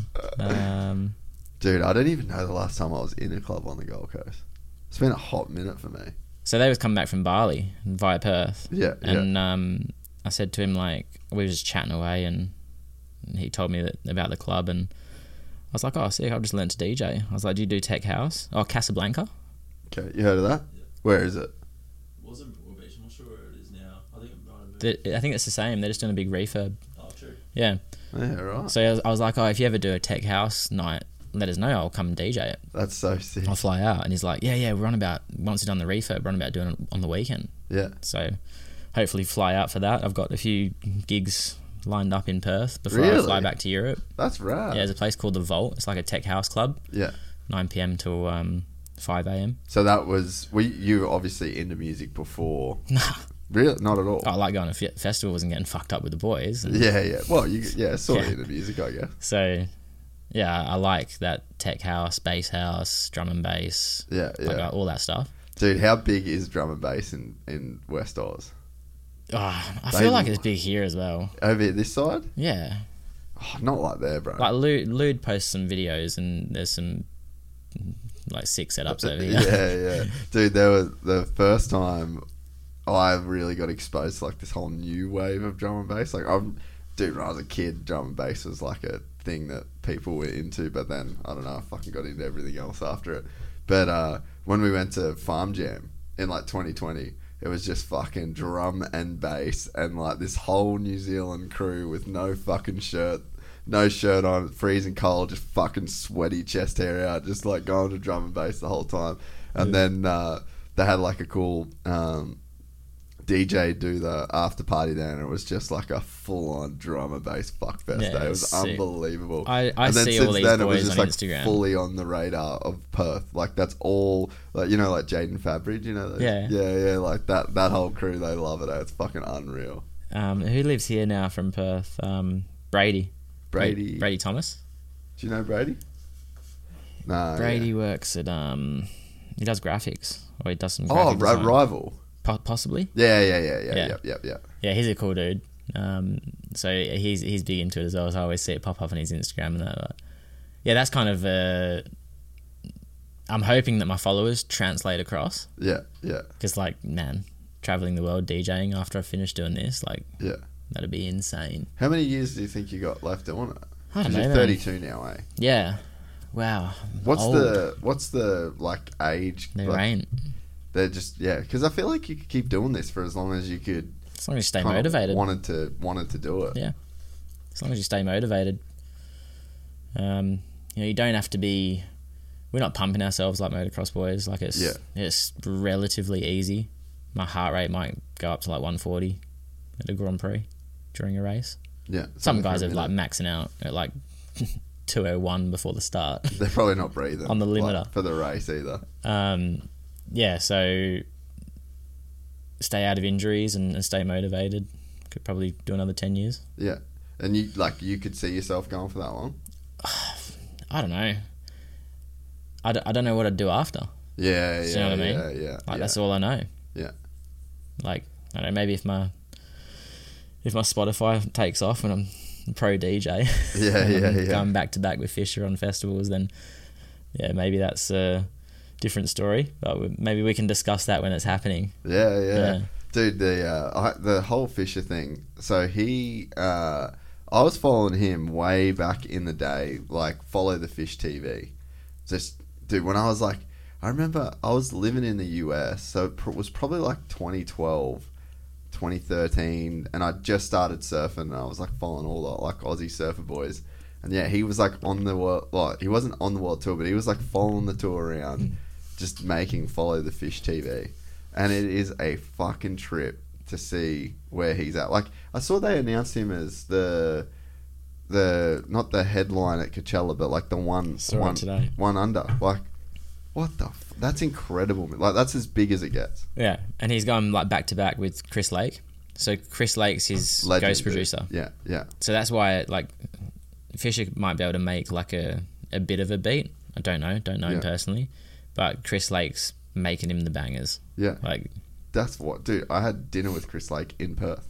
Oh, really? On that September trip. Yeah. No way. Yeah. I actually didn't have really any idea who he was, and then we left dinner, and the boys like sent me some songs, and I was like, fucking idiot. Like, he's serious. And then we were supposed to catch up. He played in Brisbane the next week, but we didn't end up making it happen. I didn't know that he was like his ghost producer. Yeah. Everyone knows that, or that's like a... If you Google it, then you can find out. Yeah.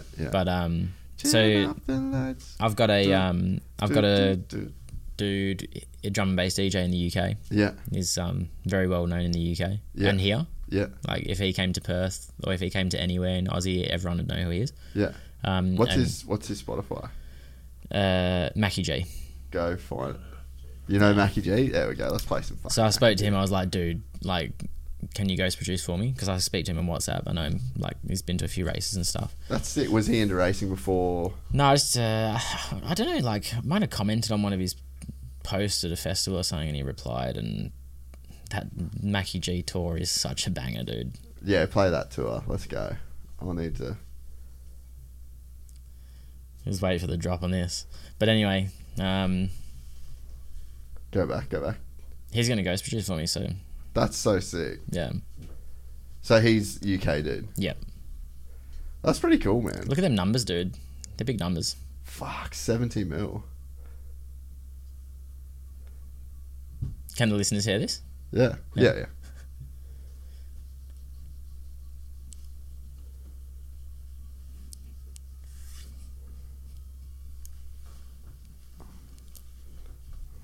That's so sick. What is it about that shit, eh? Like, it's fucking unreal. It's better when you absolutely roast it as well at a festival. Yeah, I know, eh? Yeah, there's definitely something about that. Oh, I saw something the other day. It was like, it was something about being young and being at a festival and wouldn't even question triple dropping something that some random's given you. Yeah. But you're at the supermarket checking the back of like a bacon packet or something. Yeah. I was like, fuck, that resonates so well with me. Dude, that's like, I mean, different topic completely, but it's like a lot of the anti-vax thing that, you know, that was going on like when COVID first came out. I was like, bro, since when are you scared of drugs? Like, yeah, I've seen you do all the fucking drugs. Why are you carrying on about this? Yeah.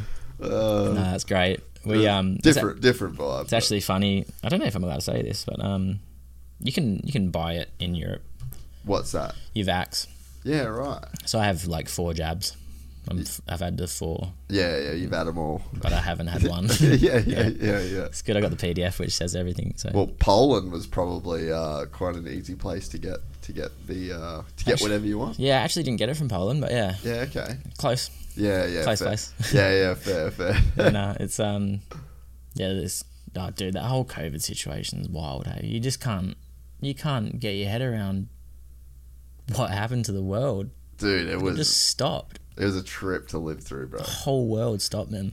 Yeah. We, I mean, when you were talking before about, you know, like living in Poland and like kind of being depressed through that sort of time, like, dude, you hadn't been home for 2 years, 2.5 years away from your family. Like, I wouldn't want to live in Poland. Like, that's probably not I think the weather, you know, like not knowing the language. There's a lot going on fuck, bro. Like when you're from Oz and you can't come back home. Like look at Ricardo, man. Like he struggled hard for that. It was like 2 years where he didn't come home, you know, like, and he's got a pretty cool job. Like he's a pretty cool guy, you know, like even Doesn't matter. Exactly. Like you can be that dude, but you can't stay away from home for too long. And it's just, you're right. Like we just have it so good. And when you go and you live in another place and you live in another country, like even for me in America, I was just like, fuck, I love Australia, bro. Like this place is unbelievable.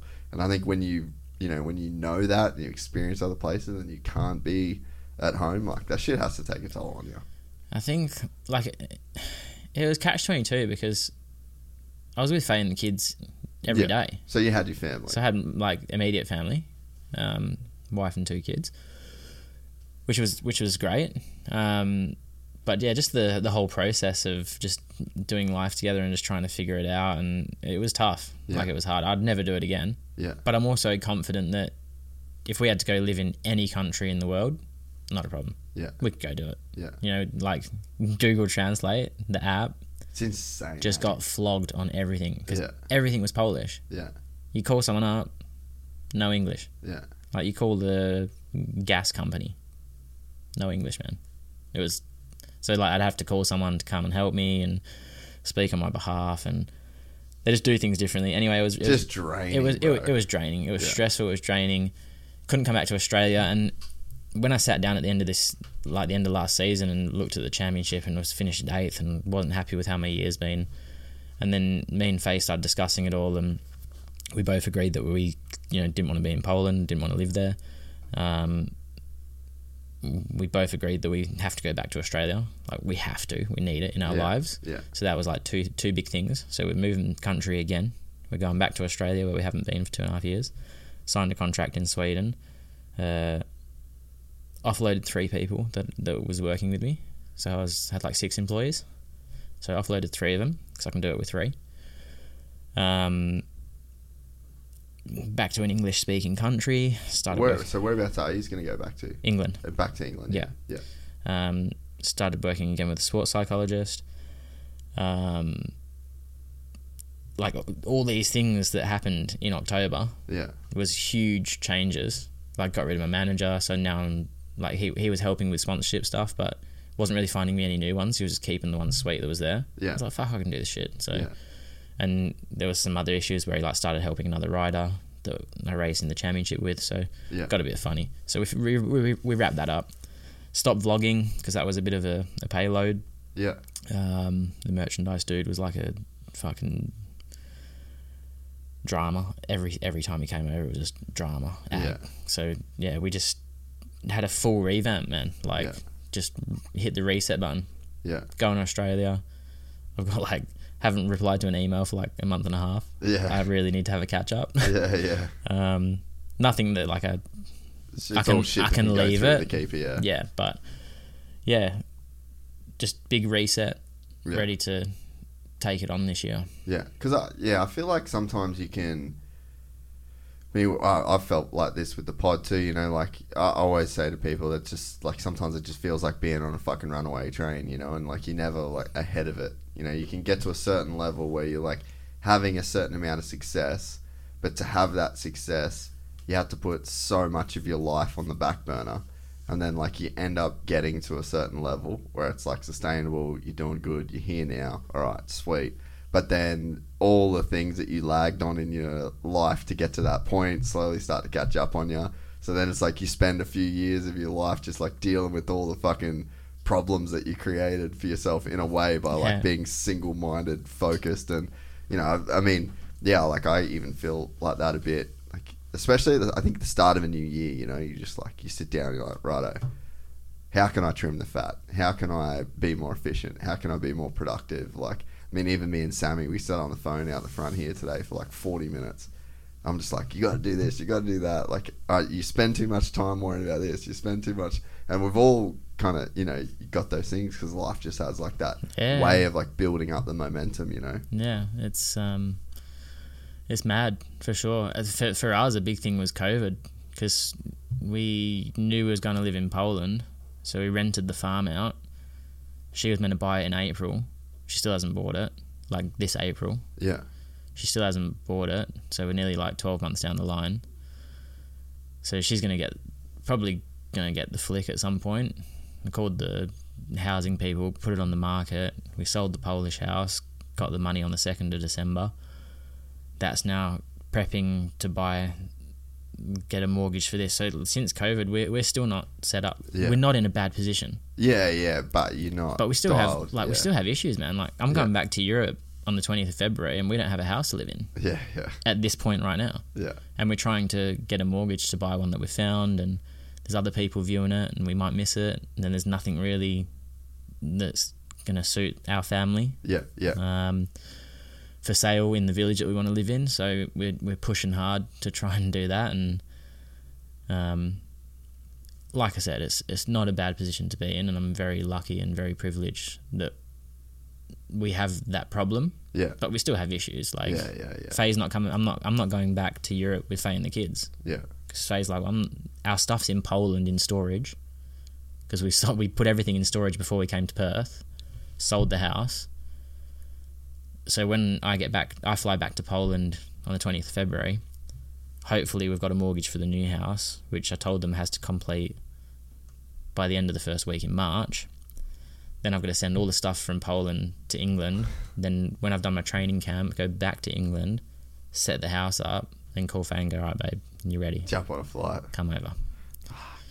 So got a bit on. But that's it then. Then we'll just have the house in England, the house in Australia, fly between them both, and it'll be crazy. Yeah. But it should have been like that from the start, maybe. 2019, 2020. Yeah. And COVID just made a mess of it. Yeah. Fuck, it's gnarly, Like buying a house in Poland and doing probably could have rented, maybe didn't need to buy. Yeah. Made a good investment, made some good money on it. So that financially it was a good option, but maybe it was just easier to just rent something at the time. Yeah. What was the war situation like there too? Was that weird kind of living there through some of that stuff at the start? Yeah, we had some discussions. I bet, dude. Yeah, like if it gets bad, if Poland was to go into war. They're right there, bro. We said we'll just load the car up and just drive to the bottom of Italy. Yeah. We'll just have a year off. Yeah. Forget about Speedway. We'll just pull the pin on it for 12 months. What was the vibe like there? Yeah, it wasn't. Yeah, it was normal. Really? Yeah. So if you got Poland like that, my mechanics live in Jezhov, which is right in the bottom right, which is like 20 kilometers to Ukraine. Yeah. So they're right on the border. So their town has an airport. So their town just became a US city. Really? Oh yeah. Everything: trucks, planes, tanks, you name it. So the US just like rolled in there. They just rolled into that airport. How heavy? And unloaded everything. Took every property that was available. Yeah. Like he said, you go out on the weekend and go into the bar, and if you're Polish, you don't understand anything because they're all talking English. Yeah. And like some people probably wouldn't speak English down where they're from. And we're from Rosław, which is the other side. That's where we was living. So it's the other side, so closer to Germany. And we don't watch the news. Yeah. We limit what we can see on socials. Don't listen to the radio because it was Polish. Yeah. So we just just in a bubble. We were in a little bubble. Yeah. But we knew what was going on. Yeah. But then, because everyone's talking in Polish, if you sat at a dinner table, you don't know. Yeah. That's actually really funny. Like we sat down for dinner, and when we went back to England for a week, and we was like listening to other people's conversations. It's fucking weird. And we was right? like, holy shit, they speak like they're English. What are they talking about? Yeah. After hearing like Polish for months and months and months. Yeah. So that was quite funny. But anyway, yeah, the only thing I noticed was there was cars. There was a few cars with Ukrainian plates. Yeah. And if you go into a shop, you can hear like you can tell the difference between a Polish accent And Ukraine. and a Russian accent and a Ukrainian one. Yeah. So you got Russian and Polish, and the Ukrainian kind of sits in the middle. Yeah. Yeah. Bit of Polish with a bit of Russian. Yeah. Like a Russian accent, I guess. Yeah, but even now, we're sat here doing this podcast. I've been laid on the beach all morning. Yeah. And there's cunts in Ukraine with no heating, no electricity, holding guns while their families live in Europe. It's insane, bro. So, like, obviously through, like, with my missus, like, that first week, dude, we were in Bali, and it was fucking hectic. Like, full, just all the, like, the messages. I mean, she had one of her best friends was pregnant, just about to pop. Like, due pretty much in a week after, like, the Russians went in there. And then so she was in she had complications with the baby, so she was in a hospital in Kiev while Kiev was getting bombed. And we're just like, my missus is just sitting in Bali, like, supposed to be the nicest, like, on this kind of sick deal. And, like, just the legitimate, like, stress and anxiety, like, she was fucked, dude, for, like, probably 2 weeks.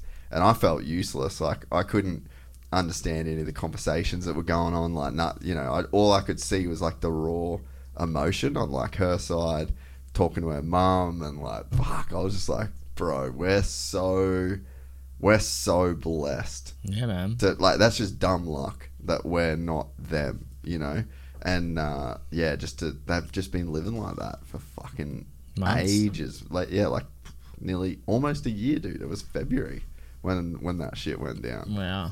So yeah, like, it's crazy. And to the same thing, like, being in, spending 6 weeks in Dubai recently, everyone can speak English there, but there's the workforce, like the general workforce in Dubai is like immigrants. So you're hearing like Indian, Pakistani, like you're hearing like Thai, you're hearing all these Full different mixture. Yeah. And I remember just sitting for like 6 weeks basically, because I was there by myself, just listening to me and my own thoughts for 6 weeks in like every other fucking language. It's a trip when you're living in that. And then you come back here and you sit down in a restaurant and you hear just people overhear talking. everything. Like, You're just like, fuck it, you're right. Like, settle down. Like, speak it's up, weird, bro. eh? Yeah. Oh, man. But no, that would have been crazy living there through that time, dude. Yeah, it was, we just had that conversation of if it happened, what would we do? And Yeah. the thing was to just load the car up and drive to the bottom of Italy, and it's kind of like the furthest point south you can get. Yeah. Or bottom of Spain. That's crazy that the US were just like buying shit up right Yeah, on it the just border. took over. Jezhov it's called. That's so gnarly, dude, eh? I don't know what the population of it would be now, but I'd tell you to Google it, but it's a fucker of a thing to spell. Yeah, you wouldn't be able to spell it. It's Jezhov, but it's like RZESO. Yeah, no. It's like, yeah, fuck that. Stick to English. Yeah, that's a whole rabbit hole. I can in actually itself. like speak Polish. I can get by. What? Yeah. What's the? Is it like based off Russian at all, or is it a different language completely? Nah, different language. Okay. Russians can understand Polish. Yeah. Polish can't understand Russians. Yeah. Okay. So like with all that war stuff, so like Speedway was the only sport that, or I think the only sport in Europe that banned Russians. Oh, really? Yeah. So the Russians got kicked out of the Grand Prix. Was there many Russians that did Two. it? Okay. The current world champion got spat. No shit. Yep. How do you feel about that? I mean, it's better for you. It's politics. Don't even want to get involved in it. Yeah, fair. Sad because I like the dudes. Yeah. Also It is a understand. bummer, eh? Yeah. And whenever like you watch UFC and Yeah. and all the other sports that are just continuing to go about their Well, business. Bob Rashev, the motocross rider, he got fucking axed. He couldn't do the World Motocross Championship. Yeah, right. Maybe Yeah. it was the thing with FIM then. It's a crazy thing though, because I mean, and again, like seeing the position that my missus was in, like there was probably like 5 months where like she couldn't. Well, she still everything's just gone. Like all of her Russian accounts, Russian Spotify, Google, gone. Literally for until she could figure out a new solution. I literally was just like having to give her money every single week because there's physically no way. Yep. All of her books, all like her iBooks on her phone, gone. Everything, dude. Yeah. And I'm like, I get it in the one sense of you need to put like sanctions and all that sort of shit, but like it doesn't really affect Vladimir Putin. Like I'm pretty sure if he wanted to watch Spotify or fucking watch YouTube, like he's got it figured out. Or use a PayPal, you know. There's another kid that I race with. His name's Gleb Chuganov, and him and his missus both also live in Rostov now. And 3 years ago, or maybe 2 years ago, he changed nationality for Polish. Yeah. So he got a Polish wife and got a Polish passport and rides as a Pole. And he was the first one to do it because he had enough of the Russian Federation. He was like, "Fuck you!" But the other guys didn't do it. But then they tried to do it when the war started. No, that's no good. But because of the way the Polish are, Gleb got he got like not booed, they whistle in Poland. Instead of booing, they whistle. Really? Yeah, so they'd call his name out and they'd just be going shh, the whole stadium. Like, yeah, it was. I felt sorry for him a lot of the time. It was hard for him. I don't think people... And he was the same, like him and his missus. Yeah. No access to any of their stuff. Yeah. Netflix, nothing. Well, I don't think people understand too, like, if you've got a Russian passport, you can't go anywhere. Like, there's just no... You can't go to Australia. You can't go to the US. You can't go to England. Like, you can go to Dubai. You can go to Dubai. You can go to Bali. So he was telling me the queues at the airports. Massive, bro. And it was like 10 grand a ticket. Yeah. Like $20,000 a ticket. Yeah. To go to Dubai. Yeah. Well, we went to, like, that Bali trip. It was sick because I was at Bali MMA for like 6 weeks. We just trained literally every single day. It was fucking unbelievable. Like, it was so sick to just go back to training every day because I haven't been able to do that for a long time. But yeah, just... Dude, we should grapple. Yeah. Let's move the table out of the way. How much jiu-jitsu have you done? None. Oh, okay. When I'm pissed. Yeah. I got my black belt in Taekwondo, but that's probably like the one martial art form that is completely useless. Yeah. Well, I did Taekwondo when I was a kid until I was like 15. I front kicked a dude once. Just fully fucked him up. I guess a front kick will work. Yeah, it was so fun. They were like, I think we were in like year 12 or something like that. And then we had this gym class.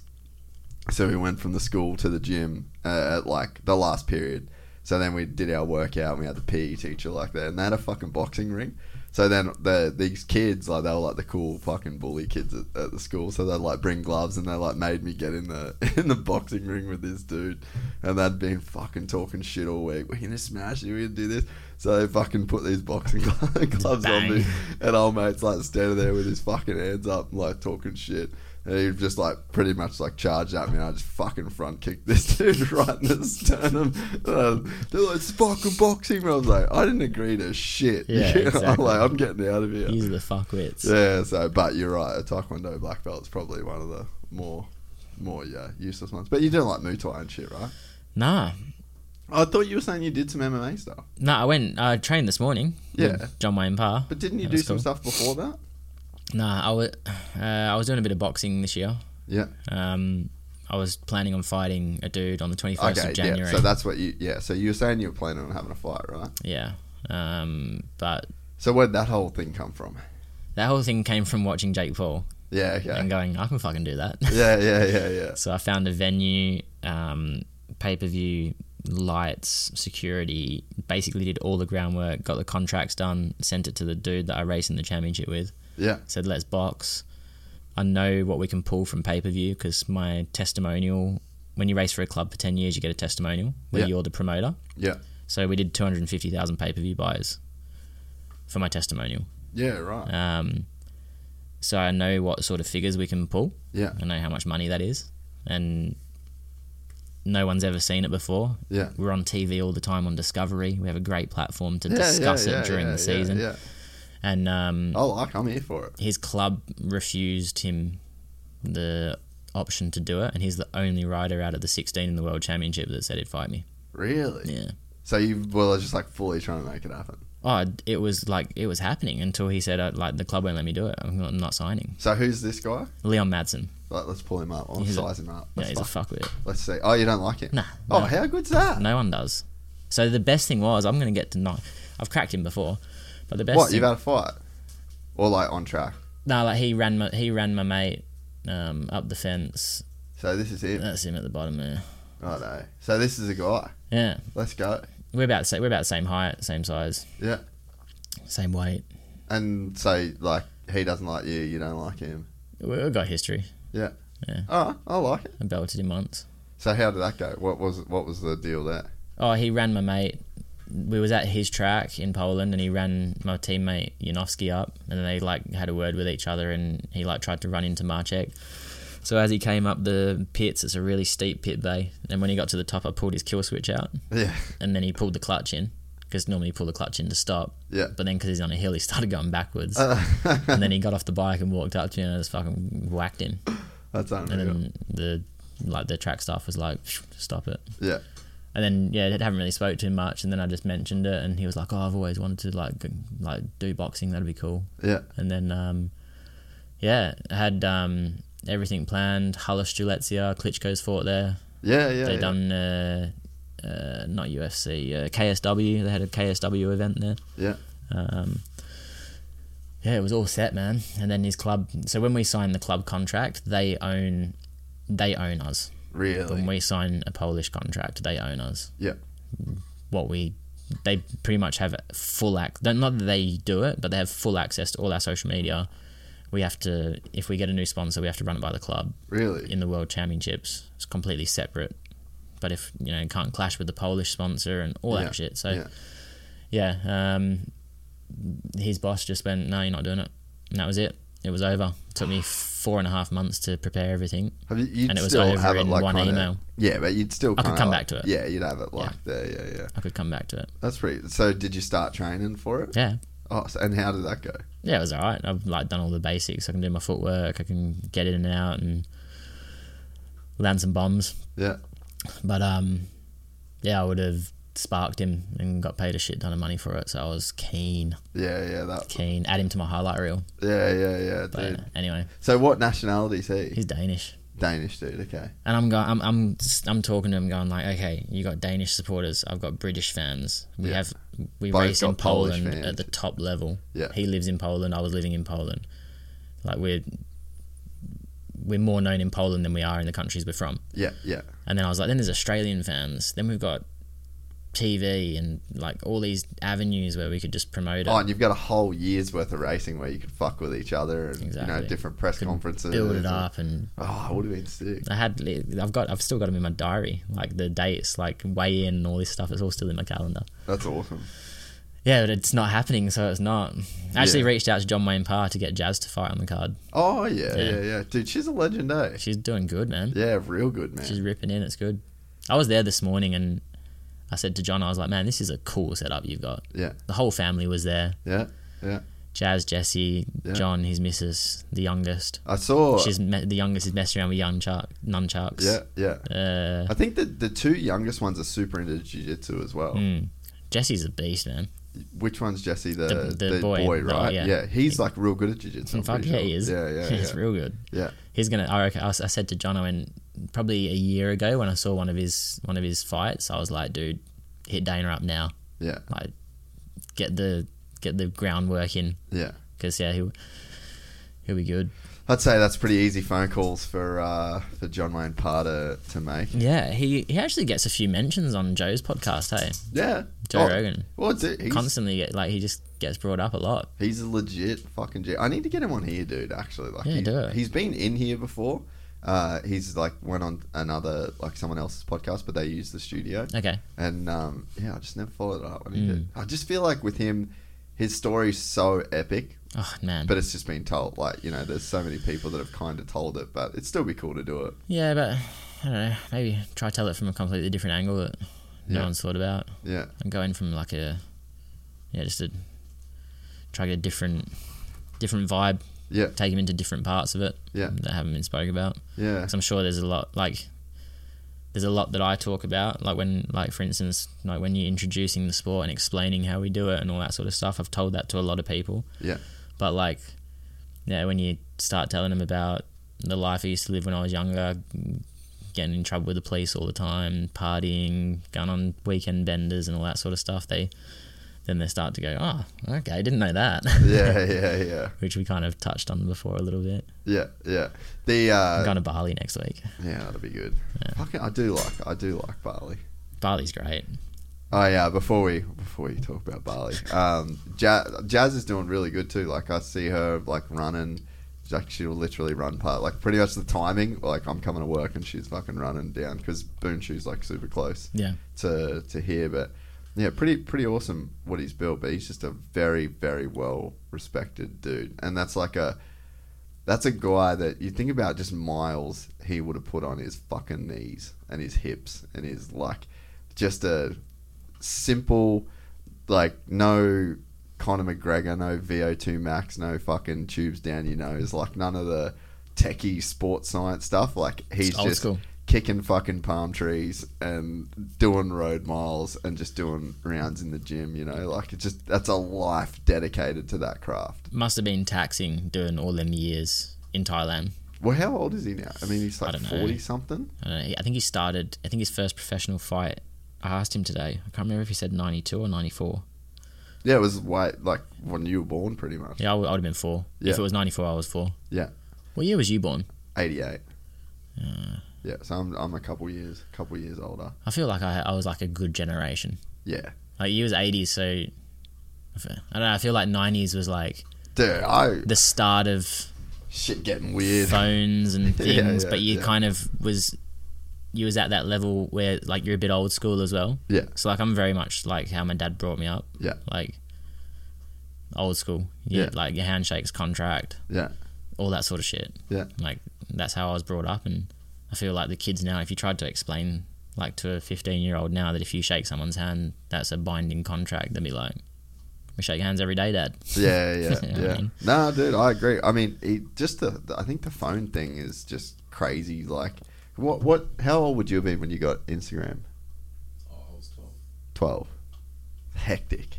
I didn't have my first phone, I think I was 15. Yeah, I was 16. Nokia 3210. Yeah, same shit. Yeah. And you had Instagram at 12. Yeah. I remember the only thing that you would use a text message for was a joke. Do you remember that? I just called everyone. Yeah. And play Snake. Yeah. I'd make calls, you'd get jokes. No one would text for anything other than a joke. And then, yeah, you just get a call, but you'd be like stressed on your minutes. So like you wouldn't be like having proper chats, you know. Did you have 1-800 reverse here? Yeah, on the East Coast? Yeah. I did that. I remember before I had my phone, I called 1-800 reverse my mum and got home and she was like, don't you ever fucking do that again. Just be home on time. Yeah. It'll cost us a fortune. Yeah. Yeah, no, and I think like we had good house parties. Hell yeah. I mean, I think that that generation after us, like even my brother, like he was only my brother's your age. And so he was just a couple years younger than me, but they just didn't have good house parties like we had. Like even it was like we were right on the edge. We had good house parties. I'm sure Perth was probably Perth would be a little bit yeah. Probably just like a couple years behind what everyone else was doing. Yeah, I remember there's like Burns Beach was getting built up. Like it was all shacks originally. Yeah. And it was like kind of secluded, like on its own. And then they built all that area up, and when they was building the houses, like we used to go to houses that were nearly finished, generators, DJ, speakers, like full house party. And because you've got like 50 houses all being built, you'd be there all night. Yeah. No one cared. Yeah. No one could hear you. Yeah. Because there was nothing there. There was one time where we went all night, and like the builders were rocking up in the morning, and we're just going ham in this house. No one ever damaged anything. We just went there to get twisted and listen to beats, you know. We had some crazy parties. We used to do the full like bush doof thing. So like every weekend, like literally every Thursday, Friday, Saturday, Sunday night, there was like, because we're in Cairns, it's like all rainforest and waterfalls and all that sort of shit. So yeah, there was just this like hardcore group of fucking like Dero, trippy, hippie guys that would just like take these fucking enormous stereo systems and like stages, and it was like a mini army barracks. Like, you know, you have like the camo stuff that goes like over the top of the tents, and that sandbag everything. Dude, and, that's like, sick. Dude, we used to walk. There was no phone service out there, so you couldn't get a cab.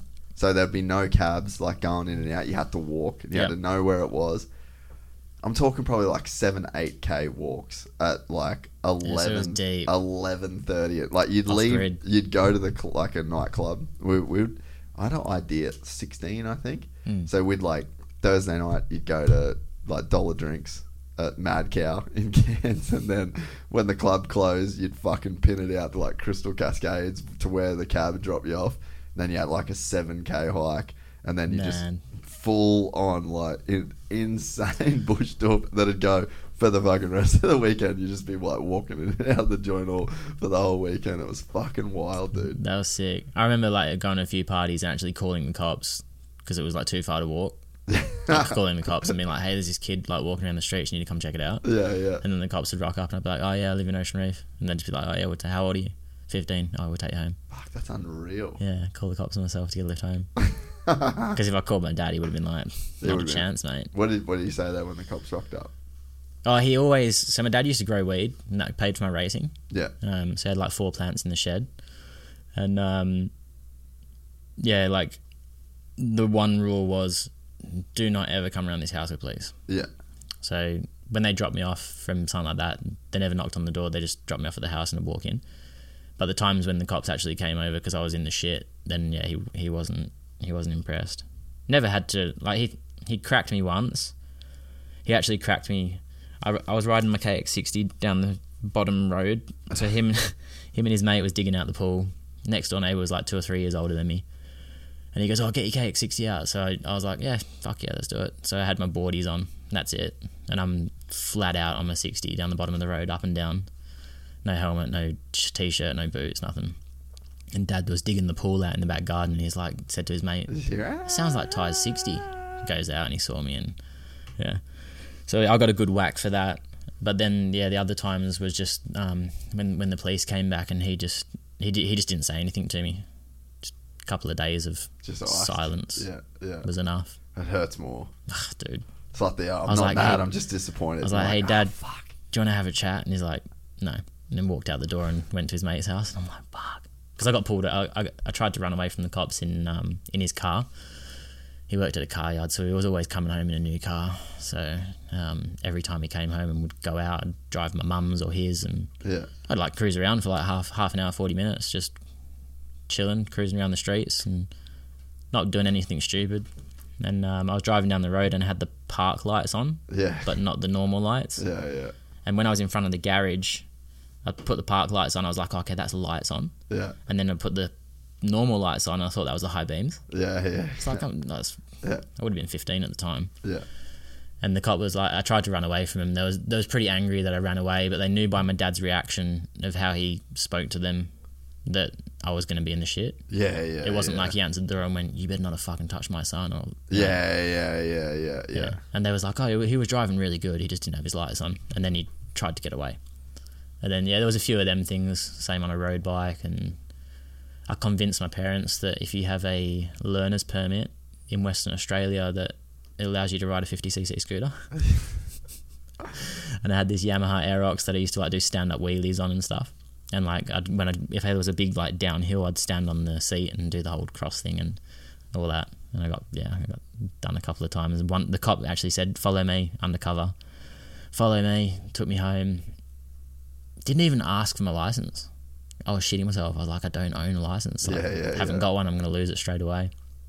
And I got away with everything, Every police thing that happened, nothing ever came of it. I feel like the cops are pretty cool in Oz. Yeah. For the most part. Like, and I mean, I spent a lot of time in America. I got fucked by some cops over there. Like, just for literally... You see a lot of shit from America. Dude, it's so nuts. There was one day, and I mean, this is fucking not bad compared to what... I need the toilet. Yeah. Nah, I've been holding it for ages. No, sorry. You're good. I'll go as well. I kept moving. I was like, we'll pick up right where we're like, scratch. Oh no, dude, I don't know how to do that. What? It's fucking easy, bro. I've just done it a million times. Oh, so it's just that? Yeah, that's it. You're kidding. No, that's what I mean. It's fuck all. You're acting like it's a Rubik's Cube. All right, we're back from a quick piss break. I was just gonna go into a dumb story about getting pulled over by the cops. I just had like two traffic things. There was one time I was actually pulling out at Alden Baker's place. We were just filming there. US cops. Yeah, and then I was like, I turned right, and then I turn right, and there's a street sign, like a speed street sign right before where I turned. So like, what's the backside of a sign look like? Yeah, blank. Fucking steel, right? So then I've like turned out of this thing, no speed sign. I'm just on a highway, so I'm like, cool, must be 60. So I'm doing 60, and the guy's like pulls like flashes me. I'm like, what the fuck was I doing? Pull over, and the guy's like, oh, it's a 50 zone, and I was like, I haven't seen a fucking speed sign, man. He's like, oh, there was one right before where he pulled out. Oh yeah, I'm like, good one. I'm like, all right, what's that mean? Like, does that mean I've gone past the speed sign, or do you expect me to fucking, So, and then in the end anyway, so he's like, oh, I got to give you a ticket, and I was like, so what's the go with the ticket? And he's like, oh, if you don't pay it within 30 days, you'll lose your Florida's driver's license. And I was like, cool, I'm down with that. Just give me the ticket. I got to go to the airport. I do not have a Florida fucking driver's license to lose. But then there was another time in California. This ended up being like the biggest fuck around. I got pulled over. It was the first time I'd ever been pulled over in America, so I just fucked up. I pulled over like the wrong way. And then the guy's like, where's your Cali driver's license? And I was like, mate, I'm just here on holidays from Oz. Like, it's fucking rental car, And just you got to have a California driver's license technically to drive there. And old mate done me for driving without a license, which was like a proper offence, yeah. Yeah. And then I didn't have an address, didn't have nothing there. So apparently they sent me a letter with like a court date. And then, so I flew home and then went back. And then they were like, oh, you missed a court appearance last time. And I was like, what the fuck are you talking about? I missed a court appearance. So then I had to like fully get a lawyer. It cost me like $5 or $6 grand US, man. Just to, really? Just to do this like stupid traffic thing. For just fully got fucked. But I think that CarMax is putting peace of mind back in car shopping by putting you in the driver's seat to find a ride that's right for you. Because at CarMax, we believe you shouldn't just settle for a car. You should love your car.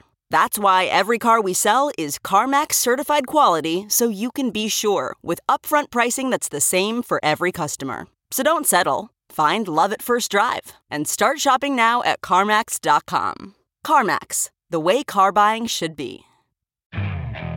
Okay, picture this. It's Friday afternoon when a thought hits you. I can spend another weekend doing the same old whatever, or I can hop into my all-new Hyundai Santa Fe and hit the road. With available H-Track all-wheel drive and 3-row seating, my whole family can head deep into the wild. Conquer the weekend in the all-new Hyundai Santa Fe. Visit HyundaiUSA.com or call 562-314-4603 for more details. Hyundai, there's joy in every journey. If I knew the correct way to pull over, but I don't know. No. So yeah, anyway, I just got fucking cooked on it, eh? Now that like Aussie police, I just don't know that would happen with Aussie cops. Well, I can tell you that wouldn't, because I had a VU SS that was off its head. It was the stupidest car, but it was amazing when I was young and I was driving it. So I got to the traffic lights, hung a left, nailed it down to the roundabout, drifted around the roundabout, and nailed it back to the lights, hung a left, beat the lights. Yeah. Fucking pumped. Yeah. When I drifted around the roundabout, the sergeant for the police station was right there in his, just in his normal car. So I hung a left. I'm now heading towards the police station on a dual carriageway. So I've nailed it down there, only about half the way. And then I was like, all right, that's enough. I'll slow down and just keep driving as I normally do. Yeah. So I get to the roundabout. One cop car stops traffic. Another one pulls up on the path. One pulls up on the central reservation. One pulls up behind me. Dude, there was 5 cop cars, right? Full SWAT team shit. 5 cop cars. So he's called into the station and gone, get down here. They've all rocked up. I've gone on the dude, no points on my license, never had a conviction, had my license from when I was 16. I probably would have been, 20 at the time. so he was surprised. He was like, "Oh, really?" And I was like, "Yeah, I normally go to the drag strip on a Wednesday night and do burnouts there because they let you go on a Wednesday night. They call it Whoop-Ass Wednesdays. Yeah, and you can go there and just be a hoon." Yeah.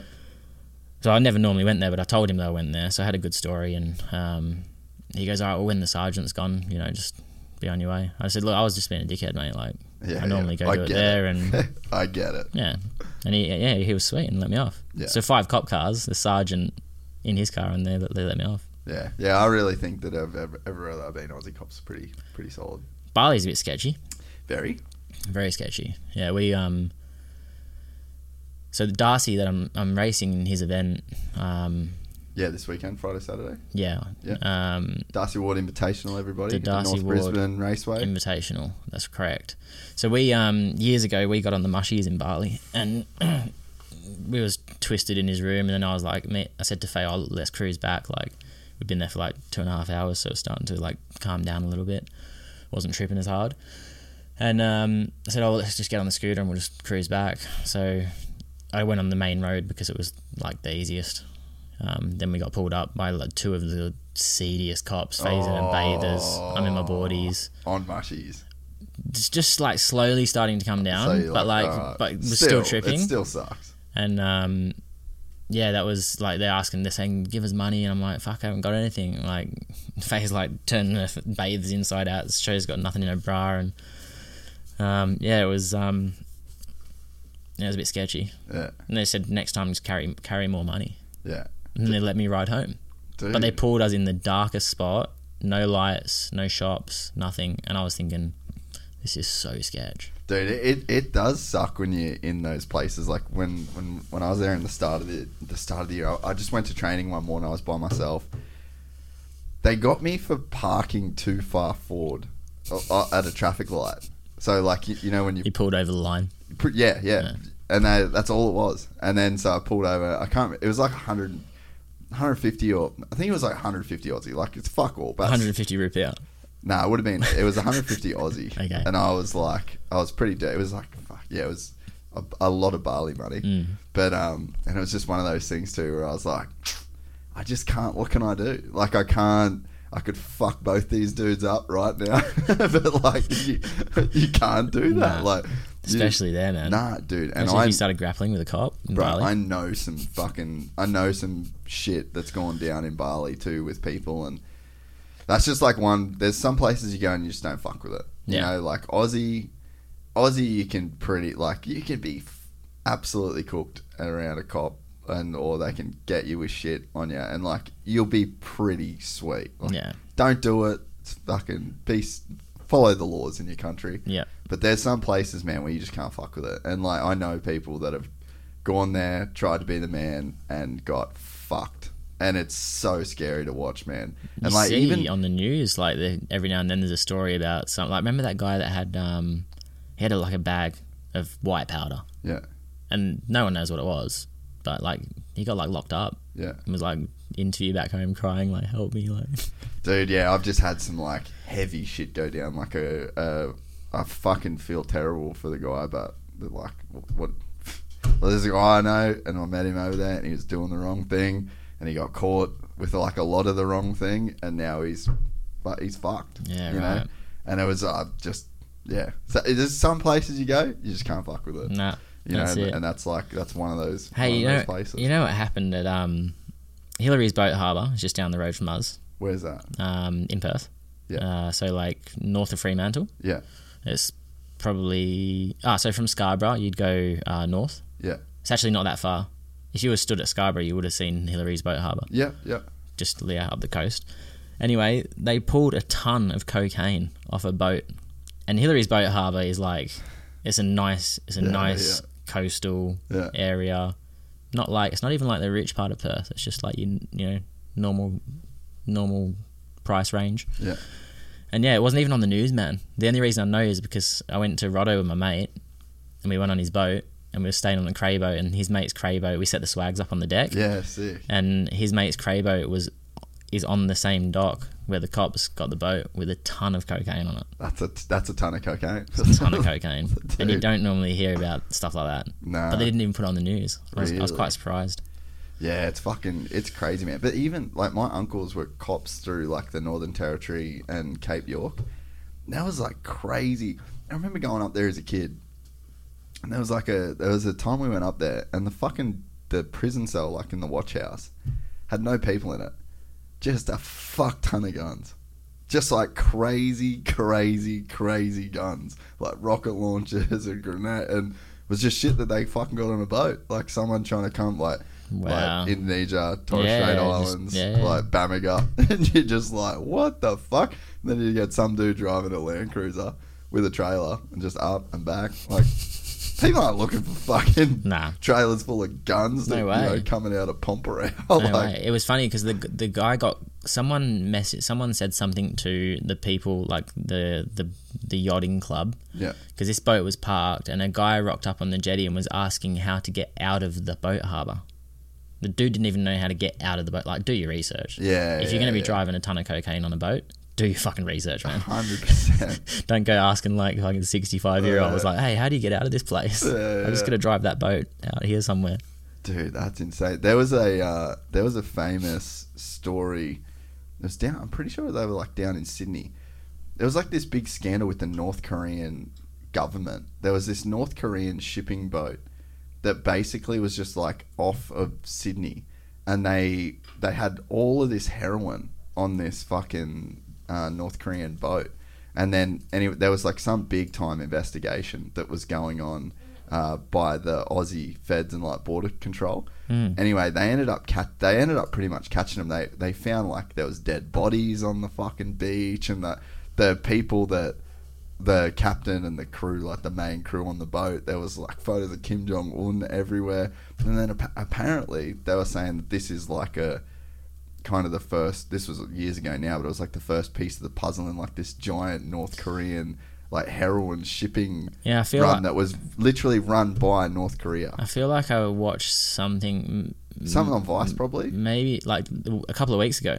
Okay, because I like get in these YouTube holes as you do, and I ended up watching something about and how this massive shipping company was smuggling drugs, but it wasn't actually the shipping company, but it was the people that was working inside the company. It just come out on Vice recently, or it would come out on, I think I've seen the video. Yeah, so they're basically saying that like the companies now that run like the biggest global shipping containers, the cartels are so deep in these companies now that they're like literally controlling the hiring process. And they were saying something about like if like when that whole shipping container comes in, they can't physically check every single container because there's a shit ton of containers on them ships. There's no way. So they're happy to lose 4 or 5 ton because they're getting in an extra 500. Yeah. Do you know what I mean? Yeah. And it's like, it's pretty crazy. Like, type in just Google like drug cartel.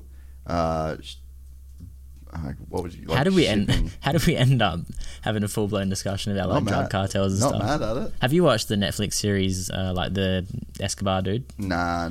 Narcos. I just don't watch TV much. Like nah. What would it be? Like just shipping.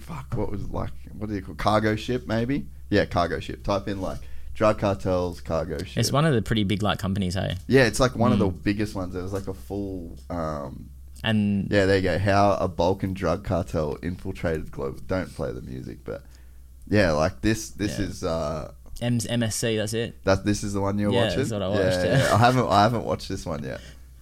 Yeah, I just saw this come up and I like went to fucking click into it the other day, but I listened to a full podcast deal on like this North Korean boat that came in, and it was just so gnarly, like, and then they ended up just like sending him back to North Korea. I'm like, what can you do? We have a really nice Korean restaurant at Whitford City Shopping Centre. It's called Miss Chow's in Perth, yeah. And they have a massive picture of him on the wall. Really? Yep.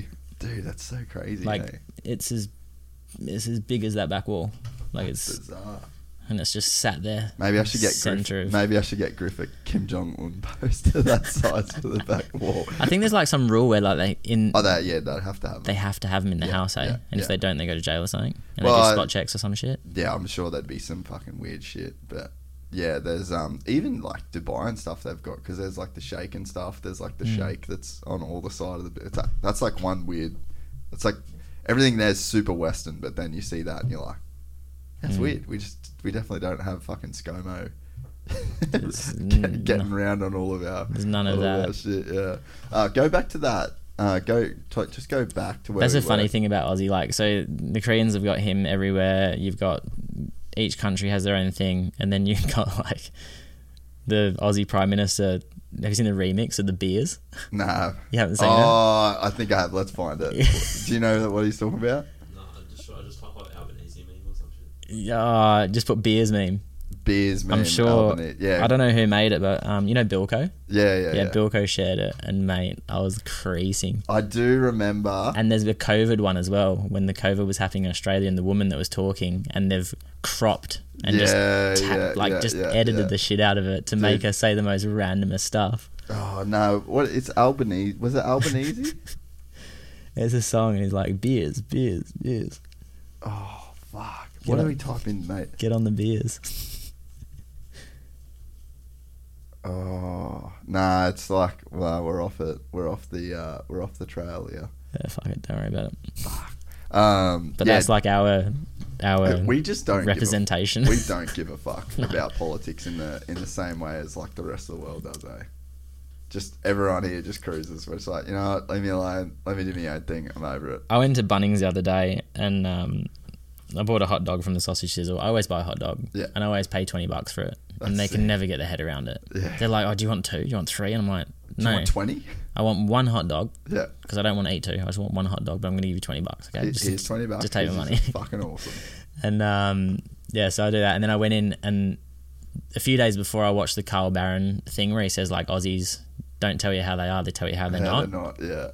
And the guy goes, I said to the guy, bad. Have we got it? I said, have you got any of this thinners or whatever it was that I needed? And he said what Carl Barron would have said, and I just started laughing, and I was actually like in stitches. I was creasing, and the guy's like, "Oh, you're right," and I was like, "Yeah." But you told me where it's not. Like, have you seen that Carl Barron thing? So you'll be like, "Where's the thing? It's not here." Yeah, like it was. I can't remember exactly what he said, but it was along that line, and I just started laughing because I was like, "Oh my god, it's so true." Dude, that's awesome. Yeah, Aussie humor's fucking rad. Yeah, and that's another thing. Like, you know, living away for so long, you just don't realise how much you miss the simple things of just good Aussie humour, down to earth, fucking polite people. Yeah, saying hello, how are ya, like everywhere. Dude. It's a real thing, man. So in Europe, we have had none of that for 2 years. Yeah. None of it. Yeah. Go in the shop, they scan your shit, take your money. Yeah. Don't even say bye. Yeah. Don't even say bye. Yeah. You open a door for someone, and they don't say thanks. They just walk through. You have to pack yourself your own groceries. Yeah. So you like that cramming. And then went to Coles, and they're scanning it and just placing it in the bag, and I'm like, what do I do? Yeah. Like I feel I'm lost. You're chilling, bro. Like, welcome to Australia. Can I pack my own bag? Kick back and relax. We got this. Yeah, no, yeah. I think people that live here on a full-time basis really don't appreciate what they have. Yeah. It's one of the good things about living away, man. Like, I mean, yeah. Appreciate it more. Yeah, yeah. Like, I mean, I've just kind of made the move that I've made, and I wanna like go and I want to experience what I'm gonna experience there, and it's, you know, but fuck, you know, when you're away. And it doesn't matter what country you're in. And I think that there's a level where I think a lot of Poms would miss the English stuff too. Like, even I got my mate Blake, like he lives in London, comes back, loves Aussie, but he's like, I just want to go and drink a fucking pint on the street. Like, you know, so I think everywhere's got its charms that you miss. But I think Australia... Home's home. Yeah, yeah. But Australia objectively has some pretty dope shit going on. Dude. So because we've lived in Poland for the last 2 years and it's been tough, I think Australia's just felt that much better this time. Yeah. Even Faye's like, normally it's me questioning if I want to go back and race on motorbike. Yeah. I'm like, do I really want to go back to Europe and race on bike when I can just have this? Yeah. And this year it's been Faye. You know, she's like, Riley's due school soon. Like, she should be in school this year, and I'm coming back to race because I want to win the world title. I'm super motivated again, and Faye's going, I can stay here. Yeah. You just go do the season and I'll be waiting for it. Yeah. How long would you be away? Like, if she too long. Yeah. Be most of the March, year. April, May, June, July, August, September. 7 months. Yeah. It's a long time. Yeah, it's too long. And there's not Way really too a long. break where like you can come back and forth. That's the shittest thing. It's probably the thing that keeps Australia so good though, is that it's so fucking far away. Yeah. So one thing, we started phase visa, permanent residency, For the UK, 2018. Is she UK or Aussie? She's a POM. Okay. Yep. So to do a residency here. Yeah. So she's married. It takes a long time. She's married to me. Yeah. Both the kids have got Australian passports. One of them was born in Australia. One was born in England. And she got a permanent residency accepted on the 6th of October. Yeah. Just. And we started that in 2018. So what's that, like 4 years? Yeah, or maybe we started at 2017. No, we had Riley. We got married in 2017, and then we put in for application. Then we had Riley in 18. Yeah. What's that process involved? Dude, Just ridiculous. that's why Australia is the way it is, because of how fucking hard. You could not fake that. Yeah. I genuinely don't think you could fake it. Yeah. So the biggest thing was like, you both write your love stories. They have to coincide but not be the same. Yeah. You have to give them every single flight from when you were 16 years old.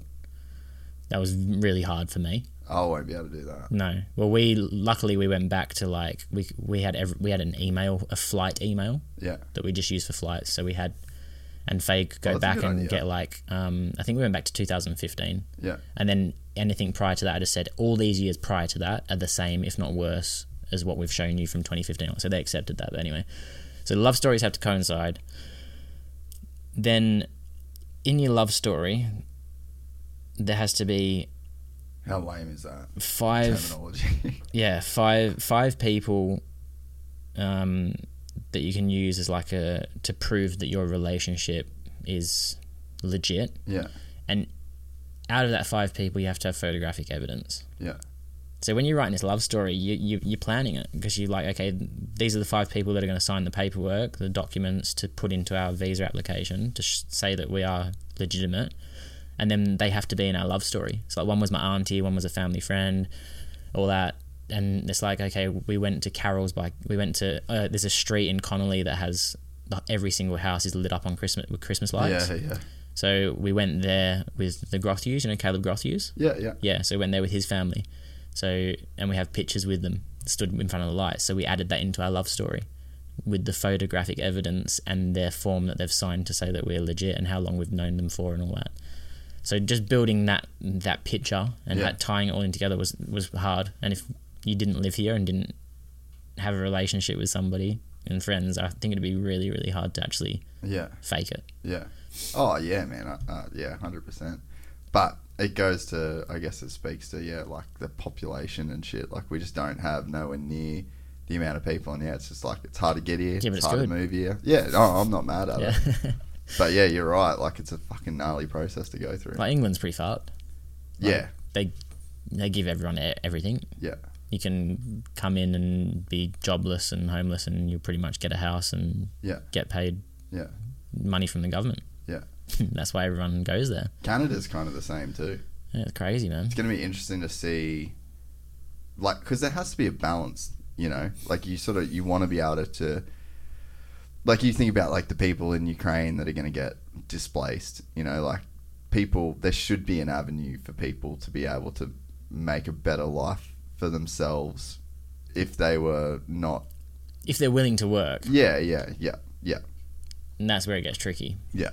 So, yeah, it's just like, you know, you and you're really got to be careful even talking about it, because you can upset a lot of people. Well, and you want to live in a system where there's like support for the lowest people in society, you know? Yeah. But then there's a balance between fucking open up the floodgates, let everyone do anything, and, you know, like you said, you sort of just end up being homeless and jobless and not kind of contributing shit. Like, I have a really good work ethic, so I find it hard to like, when somebody says they can't get a job. Yeah.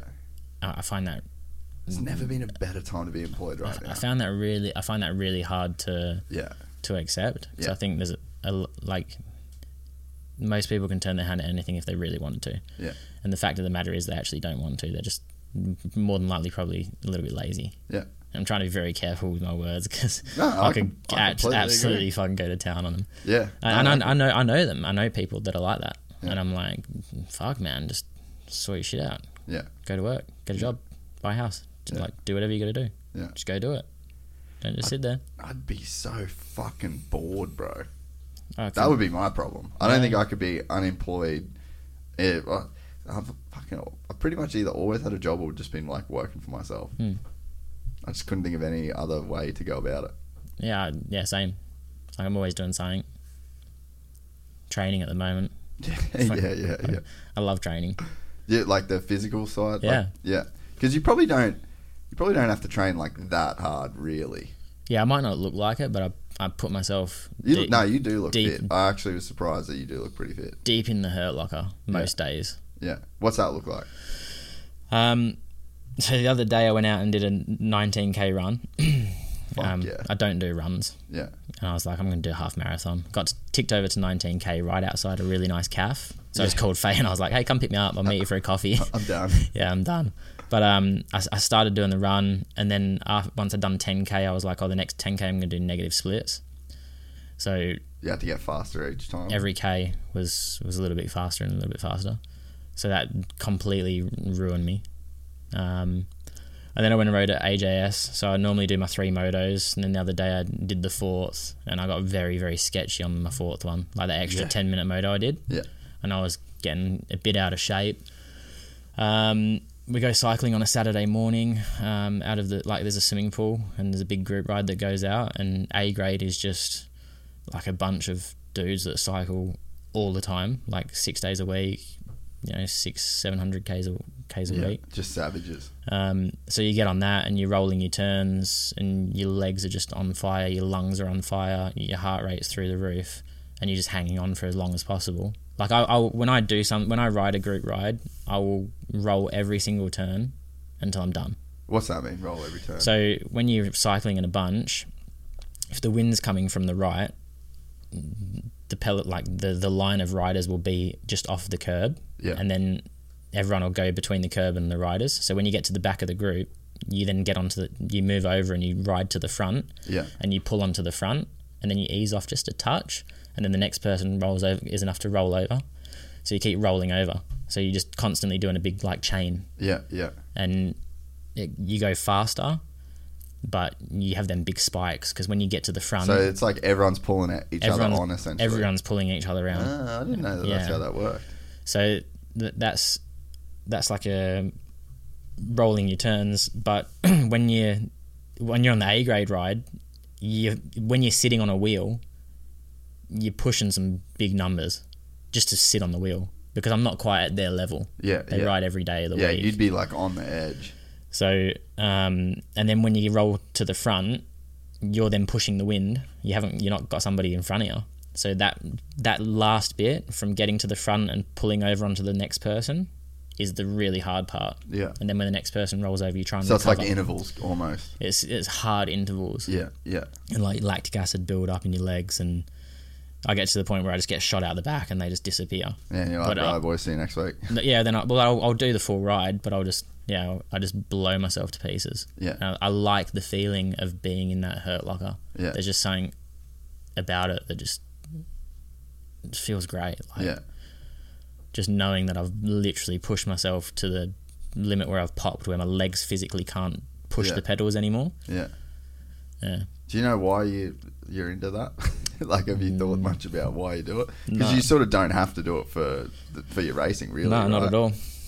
Not at all. There's just something like, I went to Tenerife and was just climbing up the mountain. I was just stood on the pedals and my back was in pieces and I was just grinding away and my legs were pumping and hurting and I was breathing and there's just something like satisfying about it. Yeah. Of putting yourself in that pocket. And I that's probably like where the pushing the boundaries thing comes, and like always wanting to do better and be better. Like I did that 19k run, and the next day I did that group ride, and I did my best 20-minute power, and I was like, wow, like how has that happened? Like I'm fatigued from the run, and the group got really small, and there was me and a guy that's really good at time trialing. He does Ironman, Bustleton Ironman every year. and he's a strong dude, and it was just me and him just swapping at the front. Yeah. And there was like 40 guys behind us, and like I was very close to not making it around. Yeah, yeah. And did my best 20-minute power, so that then changes all my zones, so now I can push a little bit harder on all my training rides and going and doing like hill repeats on the push bike or sprints or just whatever it is. There's just something nice about hurting. Yeah. In a weird way. Yeah. I mean, I can kind of relate in the... Like, do you do that when you like grappling? Like, Yeah. you just get to the point where you're like absolutely cooked and you cannot physically grab someone anymore, and you're done. You're spent. I think I like there is when you're with a guy that's like... So there's a guy that I used to train with all the time, and his name's Sean, and he's probably about your size. And like, he's a black belt, and he's a fucking animal. Like, just an absolute savage. And I'm like a lot bigger and a lot stronger. So he's a black belt who's better than me, but I'm bigger and stronger. So there's like a level that it doesn't fully negate. Like, he's still better than me. Yeah. But there's like a level that it kind of negates where he can just push me so hard, and I can there's like parts where I can kind of get out where I probably shouldn't, or I can make something happen where if we were just the same size, it's not even a question. But there's some roles with him where, because he's better than me and he knows what's happening more than I do, he's just pushing me every single, like, he's just a move ahead. He's like preempting what you're going to do. Everything, dude. Yeah. And so I'm in this constant state of just like reacting to every single thing while I'm kind of like, I'm like reacting. So mentally I'm like, I've got this process of reacting to everything that he's doing just to stay neutral. And then there's like this sub process in my brain that's like, okay, how do I break this cycle and get some kind of foothold to where I can like grab and hold on and then start to make progress. So you're like levels behind, but your body's just going. So it's like it's almost like a crazy process to watch your body just do its thing while you're in the back of your head trying to figure out like how to solve. You're like having a game of chess and your body's just the problem. working. And it's just like you end up just like watching your body like do its thing, and then I don't know. It's like there's some times where I'm not on a guy like him because he's so much better, but then if you get to a state where it's like somebody that I'm better than them, like you just can cruise. Like you can just let your body do its thing, and you almost don't have to do anything. And it becomes such like an outer body experience, and that is just so fucking addictive. But like with those roles with like a guy like Sean, you're just so cooked, bro. And you're just, it's only been 6 minutes, but it's just been like this fucking constant barrage of like that trying to stay in the fight, then trying to get some kind of foothold, and then trying to go. Like it's such a cool feeling. So imagine doing that for like 2.5 hours. And I guess that's that cycle bike kind of what you were saying. That's the cycling about thing, just like, so I guess it'd be like you just rolling with him and then having a little break, which is when I'm tucking in behind the guys and get a breather, and then you get up to the front and you roll in again. And it's there's got to be something though, even though like physically you don't need what that gives you physically. Like you'd be so overfit for speedway essentially, but mentally it's got to just be so valuable to be able to just go to that place, because even like we're doing world bets at the end of this year. The work's been done. Yeah, but I think there's even more than that. It's like we've started doing 20s, and like Maddie's, we're going to race world vets. And so like Maddie's fucking training, and we're just like doing 20s, and he'll say the same thing, like, man, mentally, like physically I'm fine, but I'm getting 12, 14 minutes, and I'm just like mentally fucking fried. So it's like there's something about training at those really high intensities that almost lets you keep your mind in it in a way that I don't know that you can if you don't go to those crazy places training. That'll probably be through heart rate. I would say that'd be the heart rate. Yeah. Like I'm no like sports scientist, but my resting heart rate is like 41 beats a minute. Yeah. And she's like borderline dead. Yeah. So like sometimes when I do a training ride, if I need to stick in a heart zone, sometimes it takes me like a good 40 minutes to actually get it into that zone. Really? Yeah, because it takes me that time to warm up and for my heart to start like working properly, and then I actually thought I was very close to going to the doctors when I started my pre-season training. Yeah, right. Because I was like, I can't get my heart rate up. Oh. Will not come up at all. Yeah. Yeah, but now it's like, it just started to come up again. So are you doing that zone training where, have you got like a trainer that helps you with that, and he'll say like, you've got to do zone 1 for X amount of time? I haven't, zone but I've 2. worked with a lot of different people to be able to build like that, my own program. I know what I need to do. So how do you start with that? So I'm kind of looking at doing the same thing. Like pre-season? Getting a cycle bike and then doing that zone training. I got a mate that start with zone 2. Yeah. But it's long, tedious rides. That's so 4 hours plus. I got a mate, he did Wes Williams. You know Verb Moto? No. Oh, it's like... I know Verb Moto, but I don't know the So guy. he's the guy that owns Verb. Oh, okay. And so we're like fucking best mates. Years ago, he did that BC bike race in Canada. You ever heard of that? Is it like a... It's like a 7-day mountain bike. Oh, no. Yeah, all through like British Columbia. But we were working together at the time, and he hired Rob Beams, who was like Dungey's trainer back in the day, to like get him ready for this race. And while we were working together, I'd be like fucking dumping cards and editing footage, and he's on a stationary bike doing, like you said, like a 4-hour stationary ride. So how does that process work? So let's say this is a race car, right? And we want to go racing in this car, so we take the engine out and we tune all the engine up and we put it back in and we go racing. And it's going to be heaps faster. It can go faster for longer.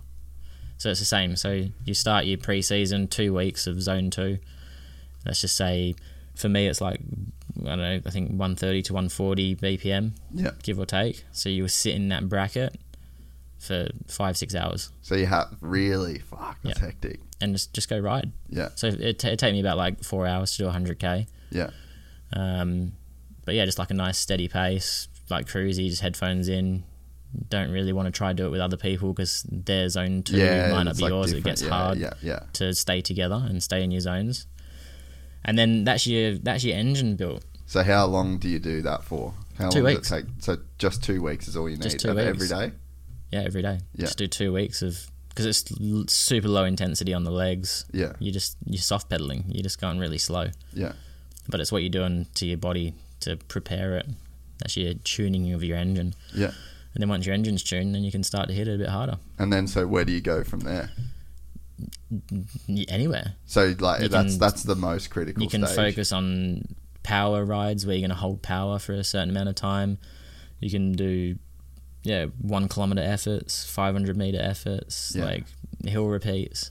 So I actually had a workout pop up on my Strava, and it was from 3 years ago, and there's a hill close to our house called Resolute. It's called Resolute Way. Yeah. It's from like the coast road up to like a set of shops, and I did 20 repeats on it. And then I looked on the thing, and it's like I did 2 at 190 power. So I just held 190 for one repeat, and then came down and rode up again at 190. Then the next one was 200. Yeah. Next one was 200, 210, and I just got harder and harder. So the cadence was going slower, and it started to become like strength work, like strength endurance, because it's getting real tough, and you have to be seated. You can't stand up.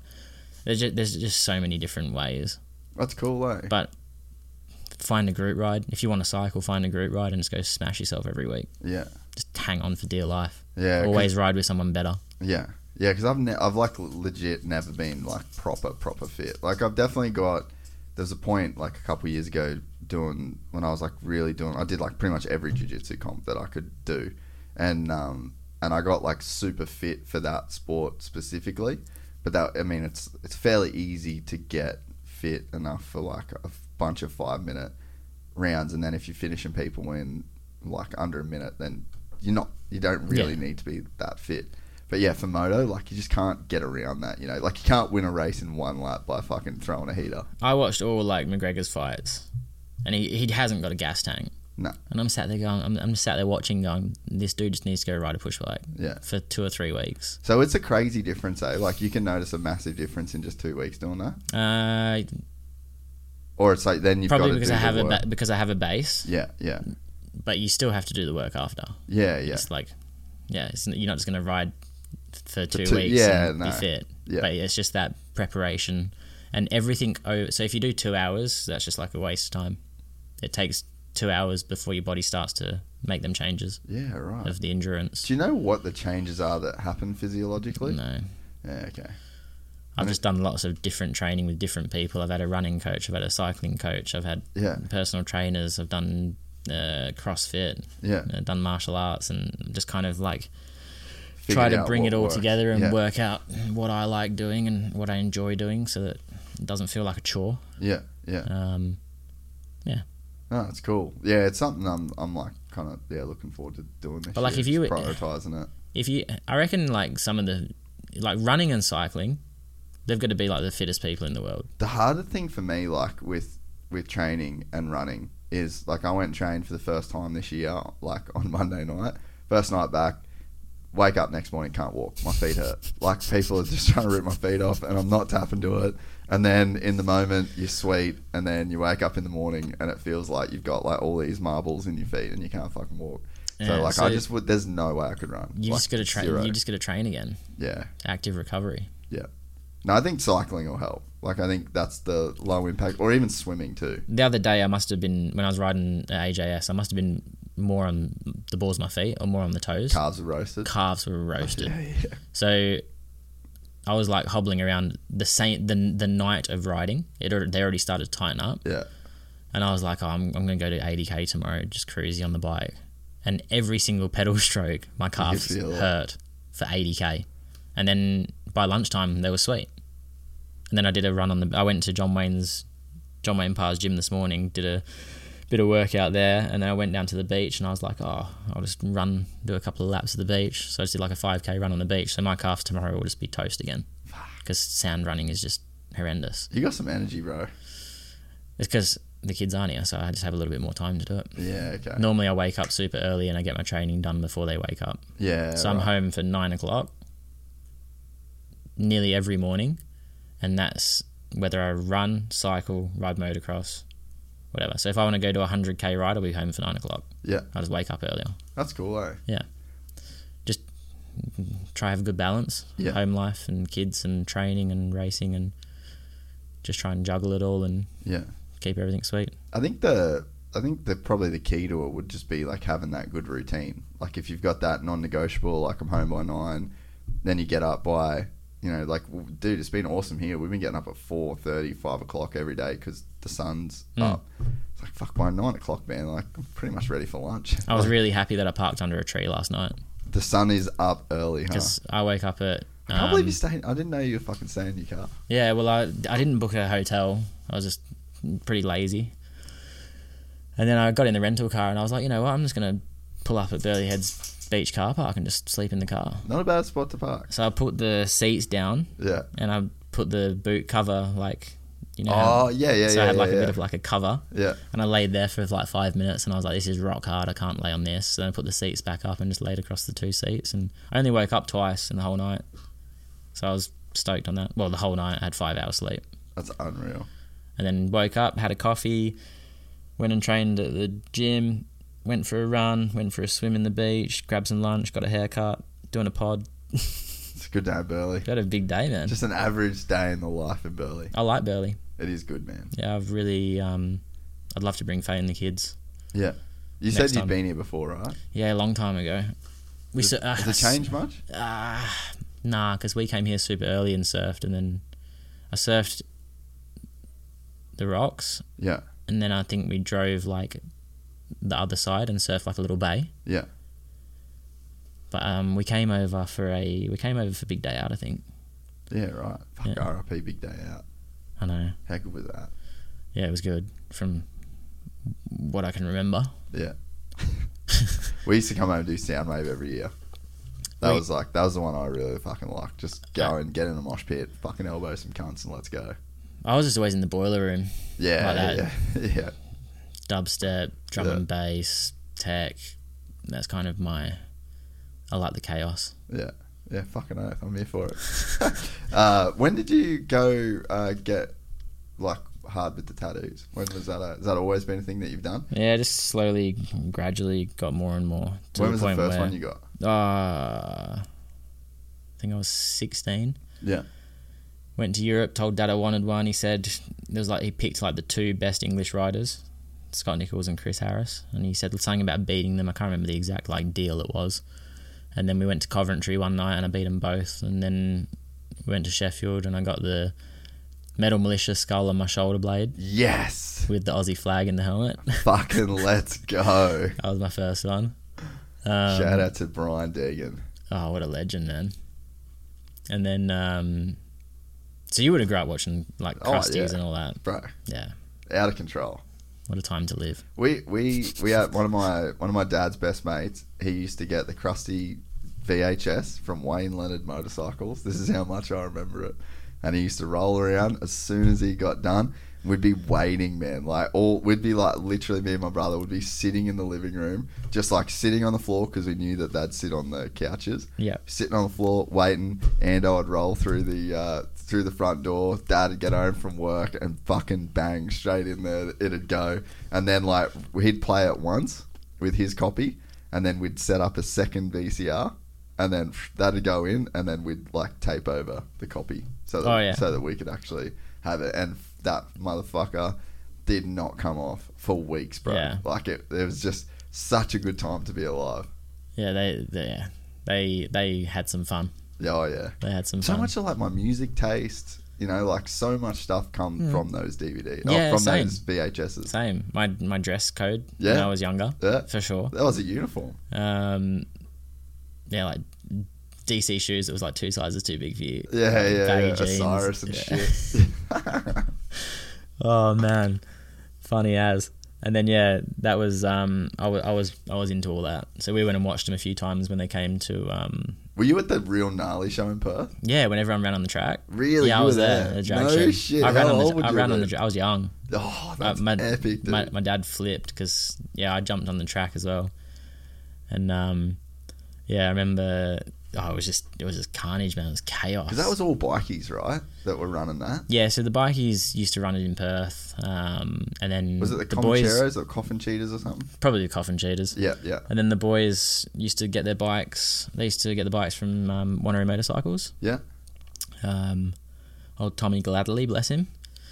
Yeah, he would have sorted all them boys out. So I actually still have a Metal Militia sticker. Really? Signed by like Scummy and Twitch and a few of the other boys from when they was at the shop. No shit. Yeah, I've I wonder if it's. I'll send a picture of it when I think it's in Perth now. Can't remember if I brought it back, but yeah, it's a 50 graphic. Yeah, a Metal Militia 50 graphic. Yeah, and then just a Metal Militia sticker, and they're both all signed up. That's so sick. A lot of people would be like, "Why would you even have that?" But for our generation, like our childhood, Yeah, we didn't have like that was the guys. Yeah. And it's cool because like with Monster and that, as I've like kind of got better with the racing, and then Monster brought Twitch out to the British GP. Oh, sick. Yeah, so that was cool. He's the biggest legend, man. And then the highlight reel, even now the highlight reel that they play on the big screen like has Twitch on it, and from when he was at Cardiff and like all the other people. So yeah, no, it's cool. He was kind of like one of the idols growing up. I like Twitch the best out of all of them. Same, I think. Yeah? Yeah. He's had that fucking don't give a fuck attitude. It's crazy too because, and Berriman's the same. There's just like this effortless cool about those guys, and Twitch has that. Like, Twitch is just effortlessly the coolest motherfucker in the world. Like, you hang around him, and I mean, like, he's just you know who he's like? He's like if Wiz Khalifa was a white dude that did freestyle. Like, that's pretty much who Twitch is, bro. Yeah. Just the nicest guy. Like, no one's got a bad word to say about him, and just like effortlessly cool. Like, you want him to like you, no matter who you are. What was Travis like? Travis is a G. Yeah? Yeah. What would your impression be of him? Like, would you think he's different in real life? No, I can imagine he's pretty like full on and on the go all the time. Yeah. But you see people's persona and how they are, and I know from like my racing, like when I talk on TV, it's not Yeah, it's how not I like talk one to between one. you and me. Yeah. Do you know what I mean? Yeah. Like, yeah, like I'm not allowed to swear on TV and all that sort of stuff. So like, I have to really watch what I'm saying. And then I just wanted to know if there was a different persona. No, I mean, yeah, there's definitely like a persona that he's got. Like as soon as you're pointing the camera at him, he's like Travis. Yeah. But then you put the camera down, and he's still Travis, but it's like I think most people are like that. Yeah, it's like but he's a very genuine dude. Like there's some people. I think the thing that I probably don't like, I don't like when it's like simple shit like people don't text you back or they don't, and it's not like people owe you anything. But I feel like there's like a certain person, like if you message me, like it might take me a few days, but I'm definitely messaging me back. Like if you're cool, we're spoken, and I feel like there's a lot of guys where like they're cool, they'll meet you and but then there's heaps of them. Yeah, like they'll cool guy you. Like Travis is a guy that ain't fucking cool guy on you. He is a really nice dude. Sometimes I question whether it's me. Do you know what I mean? What do you mean? Like if you message someone and then like, I don't know, you say like trying to meet up or like do something or like collaborate on something, and then they're like you say, like they see you and like, oh yeah, that'd be sick, like let's do something, and then nothing happens of it, and like they don't reply to your messages, don't even open your messages, and it's like, motherfucker, like what am I that weird? Like then I start questioning myself. Yeah, not whether that guy's been a cockhead and just been an asshole and not replying and gone, fuck, do none of these guys like me or something? Yeah, it's hard, man. I think a lot of people, just like drowning in opportunity these days too, like we're so connected, there's so much shit you can do all the fucking time. Like I actually feel like it's just like getting harder to get shit done in general in a sense. But like, so I like made a list. But you are right. I made a list because like obviously Instagram changed all its... Oh, Alex Hayes just texted me. Have you had Alex on the pod? Yeah. Have you had him on? Yeah. He's a good dude. He's a really cool guy. Yeah. So he's DJing as well. Yeah. He's doing good, eh? Yeah, he's killing it. Just completely got sidetracked. List of people. Oh yeah, I wrote a list of people. So when Instagram like changed its ways, like 12 months ago, whenever it was, I went through all my followers of people that like we follow each other and looked at tried to pick like a similar amount of followers, like if it was 50k over or 50k under. Yeah. So just to keep it in that bracket. And then I was like, I messaged them all and said like, hey, do you want to like set up this group chat on WhatsApp and we're all in it? And when somebody posts something on their Instagram, they just drop it in. Yeah. I've just done a post and we all just click on that post and share it to our stories. Yeah. Just instant thousands of followers. So like one was from boxing, Mackie G, drum and bass DJ, Alex Lowe's World Superbike, Sam Lowe's Moto 2, like Tommy Sell Motocross. Yeah. We all have this different fan base and we're just going to share each other's shit. Yeah. And we all benefit from it. Yeah. It's hard to get it off the ground. No good. Yeah. No one likes sharing shit. Yeah. Don't get it. Yeah. We're all here to help each other. That's how I look at it anyway. Yeah. I mean, fuck, I think it's just hard. Like, it's again like opportunity. Like, I just feel like nowadays there's almost a point where like people have too much opportunity. Like, there's just so much shit that you could do, and there's even like just low hanging fruit. Just like easy shit that you could do. But yeah, fuck, it's like I that's what I find a bit these days. Like, there's just so much shit you could do. It's like, where do you actually put your time? I think the biggest thing I learned, probably like one of the biggest things I learned last year, was how real opportunity cost is. So it's like, but it's kind of a double-edged sword. It sounds bad in a sense because it's like, the reality is if I put 3 hours of time here, that's 3 hours of time I haven't put somewhere else. And it's like, there's a million important things that you could do. So then when you start to think of it like that, you're like, fuck, I need to be like razor specific with my time. But I think the flip side of it is, and the way that I actually read a really good book called 4,000 Weeks, where it's sort of like really went deep into like this kind of concept. But it's like, because you've said no, like saying yes to one thing means that you've said no to infinity of other things. So that means whether it's something you want to be doing or don't want to be doing, you should do it as good as possible. Because either, like, let's say it's something you don't want to do, like the dishes or fuck whatever. So, like, let's say the dishes. All right, well, I'm going to do this with 100% of my attention, 100% of my focus, and as good as I could possibly do it. A, I don't want to be doing it for very long, and B, I want to do a really good job so I don't have to fucking do it again. Or then, because it's like, I'm doing this menial piece of shit task that I don't actually want to be doing when there's a million other things I'd rather be doing. But then you go to something that you want to be doing, and you use the same logic. And you're just like, well, I've said yes to doing this thing. I want to do it. I've said no to a million other things. I could be with my wife right now. I could be with my kids right now. I could be anything else, and I'm doing this thing. I feel like I live my life like that. Yeah. Yeah. That's sick. Yeah, I feel like just, yeah, when you mention the dishes, like, Faye sometimes gets annoyed because, like, I'll do a job and I think I'm helping her. Yeah. But she'd rather me not do that and do something else. Because you're just creating more shit for her. No, I'm actually doing something, but, like, I always tend to, like, if the laundry baskets are full, I'll do all the washing all at once. Yeah. And, like, get it all done. Like, the washing machine will be on all day. Yeah. And I feel like, okay, I've done all the washing, so that's helped Faye. But instead of me using that time and getting all that and hanging it all on the clothes horse, and which is kind of like helping her, because I feel like if I do it, then she hasn't got to do it. Yeah, yeah. But she'd rather me help her do something else, like feed the kids or something, like.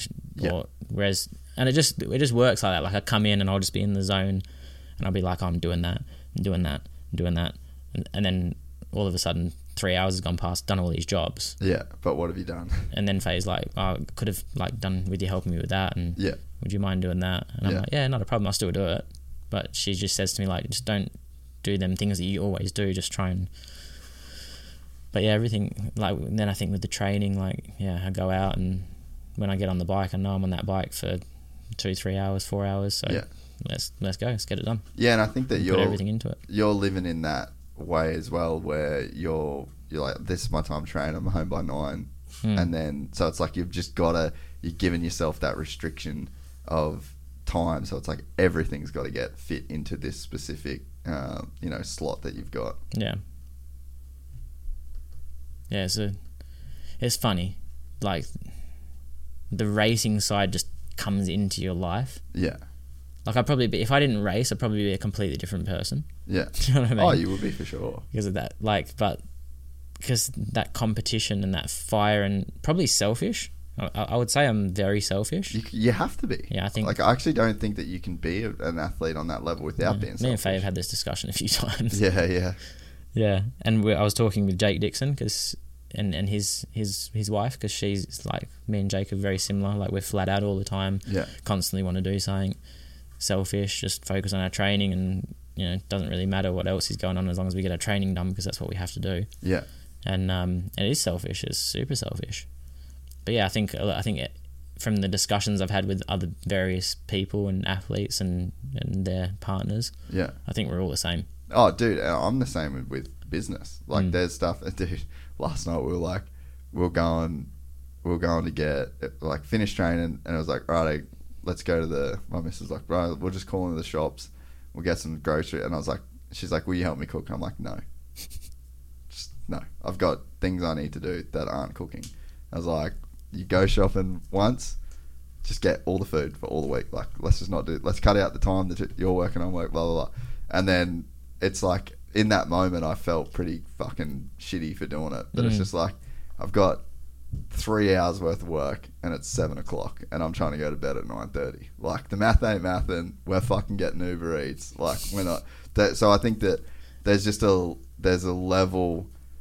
It's just like a discipline thing in a sense, like, you end up being selfish out of the discipline, and it's like you reverse engineer what you think it will take to achieve your goals, and then you stick to them. And then there's times where you have to, like, say no or be super selfish, because it's like, if I'm not selfish here right now, then I can't stick to the program. I can't complete the tasks that have to get done. And to be honest, I don't feel that bad about that, Do you train pretty regularly?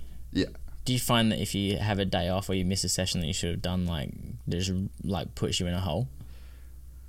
I'm the biggest arsehole if I don't do what I'm meant to do. I feel like ruins my day. It's probably I'm probably not a daily guy. Like if I skip a day, I'm probably not. But if I skip a few days, then yeah, like because when I did the last Dubai trip, I didn't do any jiu-jitsu. I was just in the gym doing weights, which was still good, but you don't get it's not the same kind of feeling. But yeah, no, I completely relate. And then when I trained Monday night, I was just like, let's fucking go. I was like in the best mood. I was like, this is so much fun. Like, oh, it's pretty much a drug, I reckon. Yeah, endorphins. 100%. Sure. You get addicted to that feeling. And if I wake up, I pull this up. If I wake up and it's I don't know, like say like 8 o'clock and I haven't done a training session, I just wake up and I'm in a mood straight away. Yeah.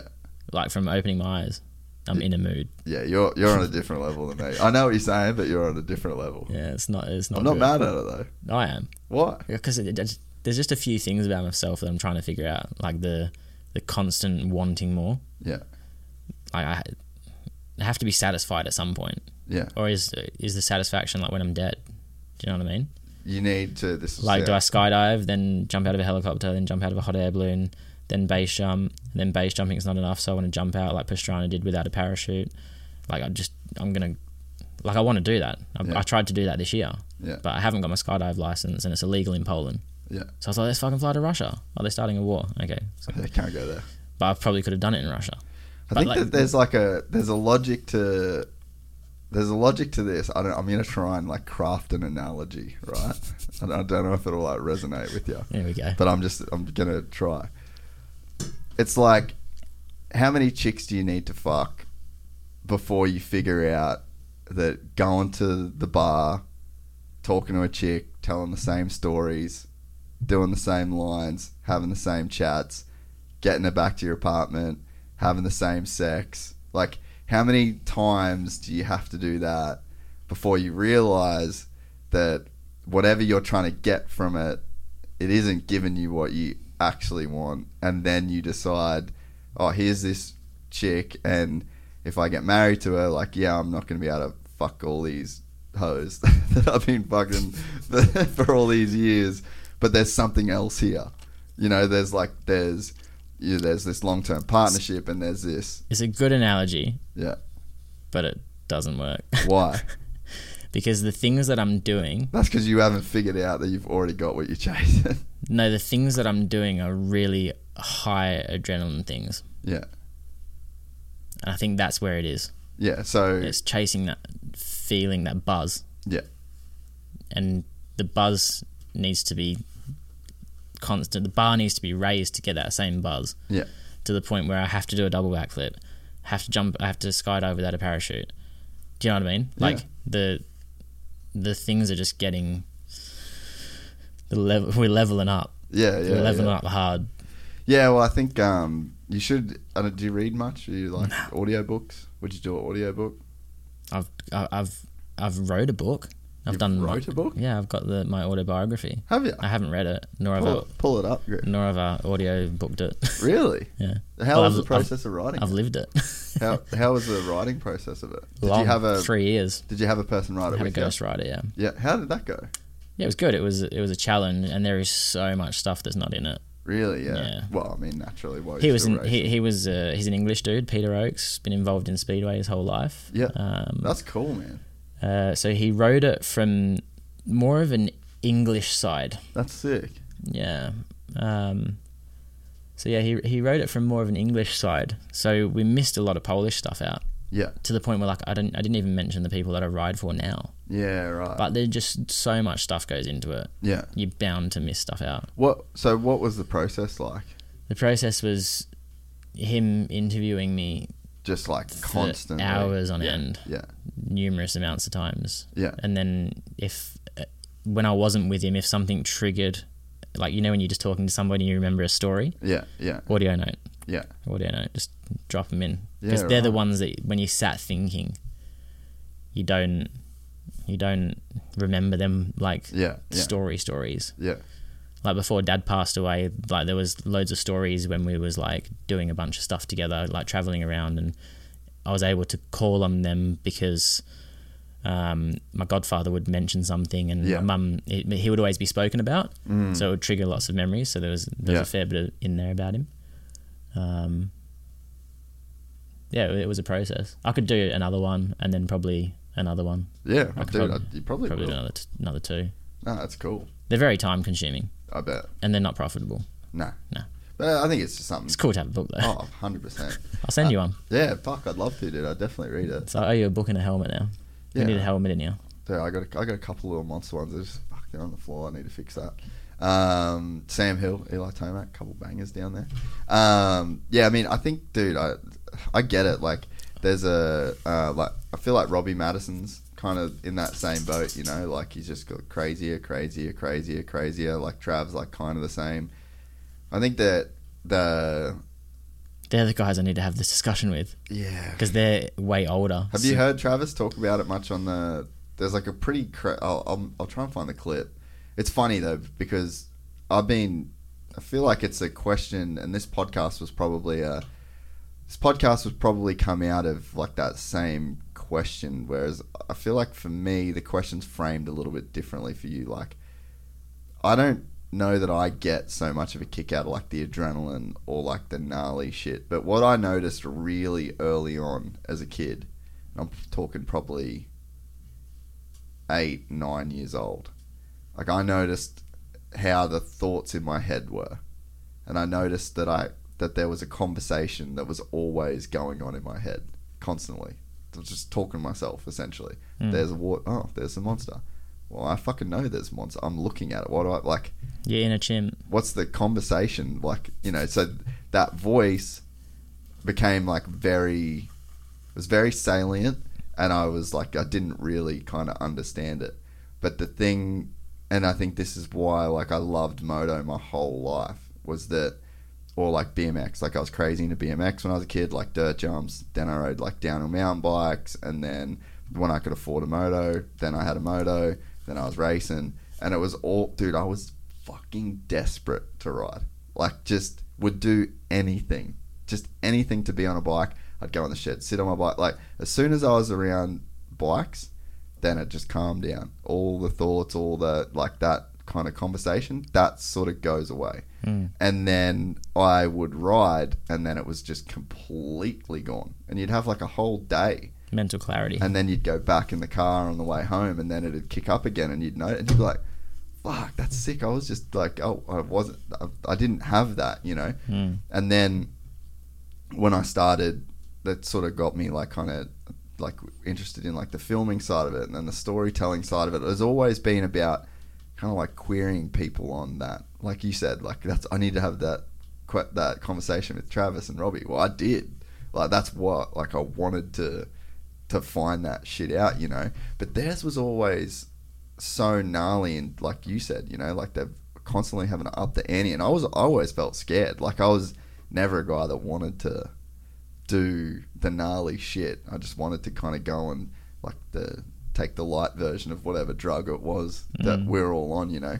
But yeah, I think that, you know, if you hear those guys like Travis, I asked him about the time where he jumped out of the plane, but I said something that, fuck, we'd have to go back and watch it, but I was like, is there like a moment right before you jump where like that's where the noise stops, and that's the time that you got peace and quiet, and that's the time where you're sort of like you're almost away from those demons for that moment, and then you have that like post realization after you skydive and you land and you're safe and it's fine, that you can reflect and you're like, I was gone, I was free, like I was out of that, and then you need to kind of go back there. And I just think that's what's going on with all you guys, and with anyone that likes to ride, and anyone that likes to surf, and there's these moments through our life, and that's what got me super into, I guess, like the meditation side of things, and thinking about ego, and then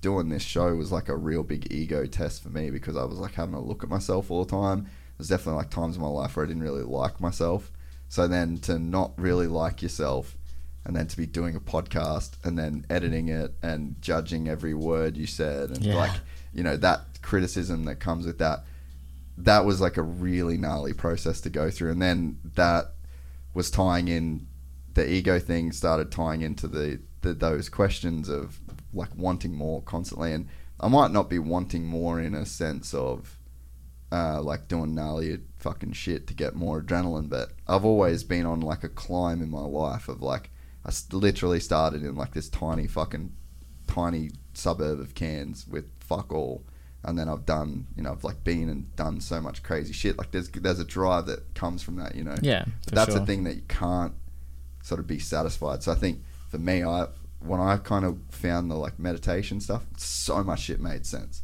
And then it's like, oh, what meditation or like not meditation, but what that whole thinking offers you, like that whole worldview, it lets you see like what you're getting out of the extreme shit, and that you're already that same person when you're not doing the extreme shit. There's just a lens that you've got to look through while you're not doing the crazy shit, and know, because like essentially the whole fucking long and the short of it, or it all in a nutshell, is like what you are is like conscious experience. Like, you know that you're you having this experience, and there's like, so that's your consciousness. If you're awake and you know, I'm Tai, I'm here, I'm having this fucking thing go on, then everything else, that's like base level. Then everything else is just the contents of your consciousness. So like in your life, the contents of your consciousness could be like fucking your missus at one point, or winning a world championship at one point, or jumping out of a plane at one point, or DJing. Like, that's all just, it's the same consciousness that's filled with like a different contents. And the thing to kind of try and find is that when you're jumping out of a plane and you get that adrenaline and you get that rush, what you're actually getting is pure experience. There's no conversation about your experience. There's no look into the future. There's no look into the past. Like, that you're so raw, brought into the moment, that the self drops away, that conversation drops away, any demons drop away, any fears, any insecurity. All of the negative parts about having an experience are gone, and you're just left with an experience. And it's a fucking wild experience as well. There's a bunch of like physiology that goes along with it. But at the end of the day, it's still consciousness, which is you having an experience and knowing you're having an experience, and then it's contents. It's funny the way you've actually like really opened my eyes the way you've just put that, because I get what you mean. Yeah. I have that voice as well. Yeah. We all do. And you're 100% right in what you say, like when you go ride motocross, you don't hear that voice. Yeah. All day. Nah. And it's the same, like put in Tai Woffinden skydiving. Oh no, might be on just go on my YouTube channel. No. I was just trying to fuck off notifications. I'm getting them on my watch. Jumping out of planes, the bottom one. So we just made this little video. Yeah. I can't remember what it was. Maybe last year, because Monster was doing these like little. It was called Talking Dirt. And They did like a little like episodes. Yeah. And I said, like, I want to do mine, but like all the other guys were like talking, like they was walking around the city and having a chat to camera and all this. Oh, Swish with the fucking espresso cap. And I was like, I want to do mine, but I don't want to talk on it. Yeah. I just want to show like a day. Yeah. So we came up with this. I thought it was pretty cool. But when I originally called this video Mental Clarity, because when I'm falling for that minute of free fall at 200 odd kilometers an hour, I don't think about anything. Yeah. I don't think about Speedway. I don't think about Faye. I don't think about the kids. It's just emptiness. Yeah. And it's nice. So that word emptiness is like the core tenet of Buddhism. Yeah, right. That's the word. That's the whole, dude, this is so sick. Yeah, that's the whole deal, is emptiness. And I mean, yeah, I think I'd just be like, fuck, you should just try and, you should set a bit of a challenge for yourself to try and get that level of what you call emptiness, but just literally sitting by yourself. Yeah. Like sitting by yourself in a room. You can either have like guided meditation, you can have music, but like that same, I'm gonna try. that same like emptiness, literally, that's what the Buddha called it, emptiness. Like the And that's what it is. yeah, It's literally like there's nothing between your ears at all. no, the feeling. Just turn that mute it for us, Griff. The feeling of when you go into that zone in like a meditation sense, I always explain it like, I actually want to get it tattooed. It's like, imagine if you were, and it's probably the same feeling right as you're jumping out of a plane, which I haven't done, but I imagine it like, imagine you were outside on a space station and you were doing maintenance on a space station and you were like clipped in and you had the carabiner and you were fucking floating off the space station. You're like trying to fix it. And then all of a sudden that carabiner unclips. Can you imagine the feeling of emptiness that would hit you, knowing that you'd be like, nah, there's not, you're done. Like there's no way. So like that feeling of like unclipping, and it's almost like I feel it when I do it. Not every time, but it's like, it's almost as well the similar feeling of when you about to fall off a chair but you save it. You know, that same, like, everything just like it just drops away, and all of a sudden all you are is that feeling of flying. There's nothing else that's like kind of feeling of falling, you know. And I imagine it's that same kind of thing when you're like, you're about to jump out of that plane, and when you go from like having a footing on the fuselage of the plane to then nothing, like that'd just be that sort of feeling, you know. So yeah, emptiness is the word. I know it's a good feeling. I know it's like, there's just something about jumping out of a plane that's satisfying. Yeah. Really satisfying. Yeah, I'm scared to do it for a couple of reasons, and probably one of them is to not be fucking addicted to it. Yeah, so it's a really funny one because I've done a few tandems, and the tandems are actually more scary. Yeah, that's what I'd be tripping on. Because you're strapped to somebody, yeah, and they're in control, and they go out when they're ready, and you just along for the ride. Yeah. But when you jump on your own, you're going through so much of a process because you learn some stuff in the classroom and then you have to execute it when you jump. And then the next time you go up again, you learn something and you execute it. So from jumping out the plane, you're already thinking about body position, fucking heading, altitude, like you're just going through your checks. And because you're going through your checks, you're not actually thinking that you're jumping out of a plane. Yeah. And you're falling fast. Yeah. But yeah, it's like, you know, sometimes if you stand off something really high and you want to go jump off it, but you're a bit like, you just can't do it. Yeah. Well, if you ever have that feeling, gainer off it. Yeah. If something's really, really high and you're a bit like sketchy, just run and do a gainer off it. Yeah. Because you're thinking about the gainer not how big the jump is. Yeah, that's good advice. Yeah, and it actually works. Hard to commit to, but good advice. Yeah. True. You don't have to do it, you get to do it. Yeah, that's it.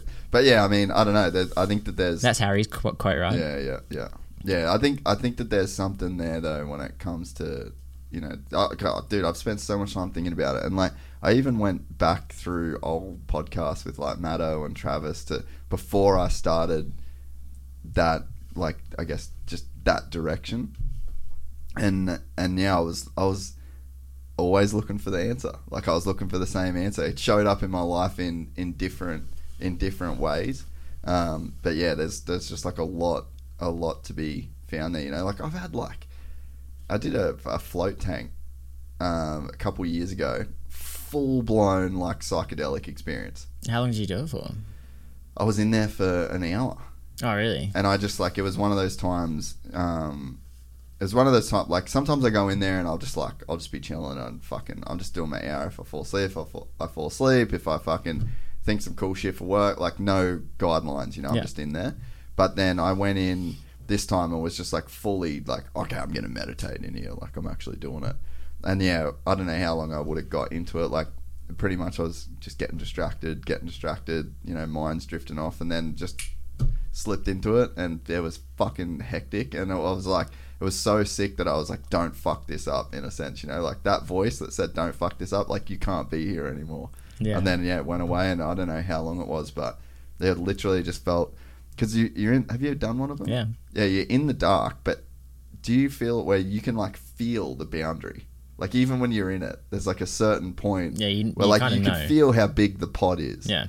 There was nothing, bro. Like, just Oh, I literally, it was like, laying in the ocean. nah, not even, man. Like, the universe. It was so sick. Like, I was in it, and then it just started. It felt like I was in the pod, right? So I was about this wide, and then all of a sudden I just started expanding and expand, like the walls of the pod, to where like they went away, and it was just like, you know, when they say like the universe is always expanding, that's just what it felt like. It was just in a constant, and I was like that for ages, man. So there's like, I think the only way I'd be able to access that is by taking shrooms. no, but that's what I'm telling you. It's not. It's the same. It's sort of it's the same kind of feeling, you know, like it's the same, whatever.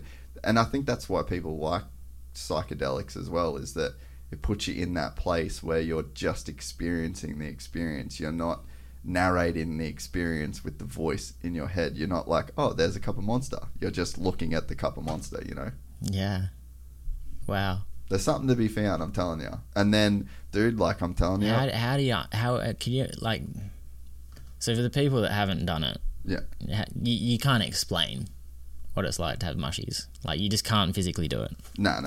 So when you're tripping, it is the best thing in the world. Yeah. Like, it would be unreal if you could actually access that part of your brain without having to take the drug.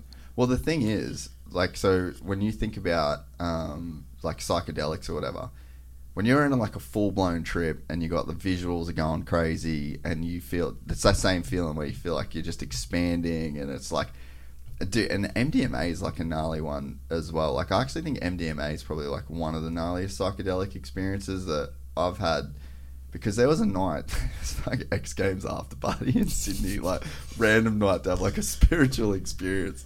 I had fucking a bunch of this shit, and I was like, I literally just loved everybody, like just full blown loved like I literally felt like I was love, and I was just walking around, and everybody that I touched was just, it was all fucking, all love. That's just the feeling you get from that, but it's not like a psychedelic. But it was psychedelic in that sense, you know, because it took over like literally all of me. Like, it was a very... Yeah, you were just cooked. Yeah, but if you think about it in like that, I guess that context. But to go back to what you're saying about like mushrooms, you think you're like actually adding something. So like, let's say you're just sitting here right now, and your experience is like of a normal person. We're just like chilling in the studio. We both take 5 grams of mushrooms, and we fucking turn the lights down. We put some weird shit on the TV. Then in an hour, it's going to be a radically different experience. Oh, yeah. And you would have thought that you added something to your brain. Yeah. Which you technically did. But what actually happens at the level of the brain is that all the activity slows down. So you're not actually like over-stimulating the brain. You're under-stimulating the brain. And there's a part of a circuit in your brain called the default mode network. And that's pretty much like kind of what they think like that voice in the head is. And when you take like shrooms or DMT or whatever, it just bottoms it out. And that DMT, that default mode network, is, and you'd have this like riding and all sorts of shit, but one of the gnarliest times I ever had this was doing this mountain bike track called Slipperies in Cairns. And I just it clicked. I was like, oh, that's why. I fucking felt like I was going to die the entire way down this track. Like, it's just tree roots, bro. Like, there's no dirt, and it just had like some rain, and there's like moss all over the trees. Full lock brakes, the whole way just going down. I was so fucking focused and so in the zone. I didn't even exist. All that existed was not dying. Yeah, on you this literally thought he fucking was going to mountain die. bike. And that'd be like you for a minute. Like, but I'm sure like there's probably you're way more in control than that, so there's probably more room for thought. But I mean, I'm sure there's times where you've had races where there's just like nothing. You're just so fucking in it, and then you come back and you're like, that was unreal. But yeah, it's like, it makes sense that you have these in action sports. You're having these experiences that are so fucking gnarly, like life or death, and as a biological creature, your body doesn't know that we're just doing this for fun. Like, we're just doing this for kicks. Yeah, they literally think that you're going to fucking die. That's probably why like everything slows down as well. Yeah. Like, because shit slows down when you start going really fast. Yeah. I know there's actually a video on YouTube where like they've got this watch and it's flicking around and it's stopping for like 1 millisecond on one number. Yeah. And you can't see it when you're looking at the watch, but when you skydive, you can tell which number it is because of the adrenaline. Really? So as the adrenaline pumps up, yeah, everything slows down and you can spot the number. Yeah. Just from the adrenaline. Well, you think about your brain's essentially like a computer. So it's like a neural network. Like it's an analog neural network. Like you can make analog computers that it's replicating on like a super fucking base level of what's going on, right? But any computer, you've got all these different areas that need power. And it's like we're running Premiere Pro and we're editing a 4K video and then we export that 4K video. Well, guess what? Your fucking email doesn't work properly. You know what I mean? So your brain's a very similar thing. So yeah, when you're falling out of a plane or you're in like a speedway main event or a supercross main event, then your brain's just going like, it doesn't know you're doing it for fun, doesn't know that it's your job, doesn't give a fuck about any of that. Like your body's just a biological organism. And it's going like, okay, put zero resources to giving a fuck about the laundry and just put you into that moment. And you've got more resources available for, like you said, the watch and, shit like that. So, yeah, it's a fascinating topic.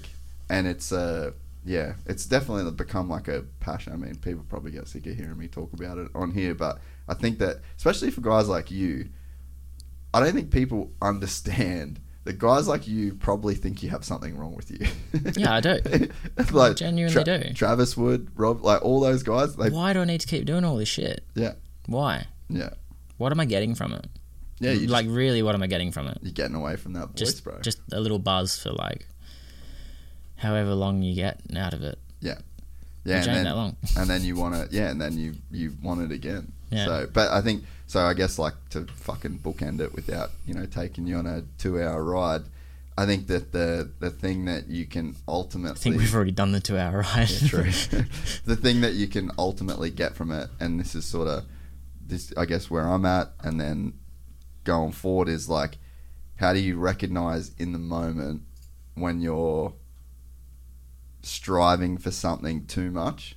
To where, because like I said, you're an athlete, you're a fucking provider. Like, there's a point where you have to do it, right? You got to think about the future. You got to want more for yourself. You got to want more for your family. But nowadays, I just try and think of everything in like a point of diminishing returns. So like and you dying skydiving would be like diminishing returns. You know what I mean? So it's like you always have to sort of think about like, okay, where does this stop serving me?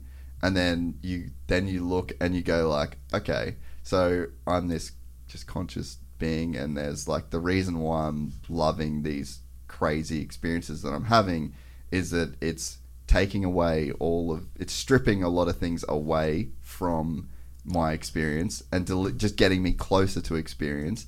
But what you're getting is like, you're getting closer to just who you are without the voice in your head, essentially. And you need that medium to do it. So it's like, then you try and figure out a way to understand what you're actually chasing, and then know that the conscious you're just having an experience 24 hours a day, whether you're having a shit or skydiving. Like the same at the bottom of it, what you find skydiving is still there while you're shitting on the toilet. There's just all these other layers over the top of it that are stopping you from being in that same place, I guess. I'm going to look into it. Yeah, I reckon you should. I'm going to look into it. There's some answers to be found. And next time I come on this pod, what? I'm going to come with a shit ton of mushrooms. Dude, I'll do it for sure. Have you seen the pod with Tyson and somebody else? Mike Tyson when he did him? He did. Oh, the Nelk Boys one? Nah, it wasn't Nelk Boys. He was fucked up on mushrooms on the Nelk Boys one too. Do you watch? You don't watch Nelk Boys. I'm just assuming you watch Nelk Boys. There was one with Mike and I think it was a rapper, and Mike has some and he's like, yeah, you have some, and he had a dude, and they're just tripping balls. Try and search that. I wonder who that was. So next time I come on this pod, when's that going to be? When are you back? Oh, whenever you want me. I'll come and talk shit all day. I'm always keen, bro. Mike Tyson mushroom on when yeah, there you go. It's already a search thing. Go down. The game, Mike Tyson, the game. Yeah, let's go to this. We might have to cut this bit from the actual. We keep it on iTunes. Dude, Mike Tyson's. Keep fast forwarding. So this is the...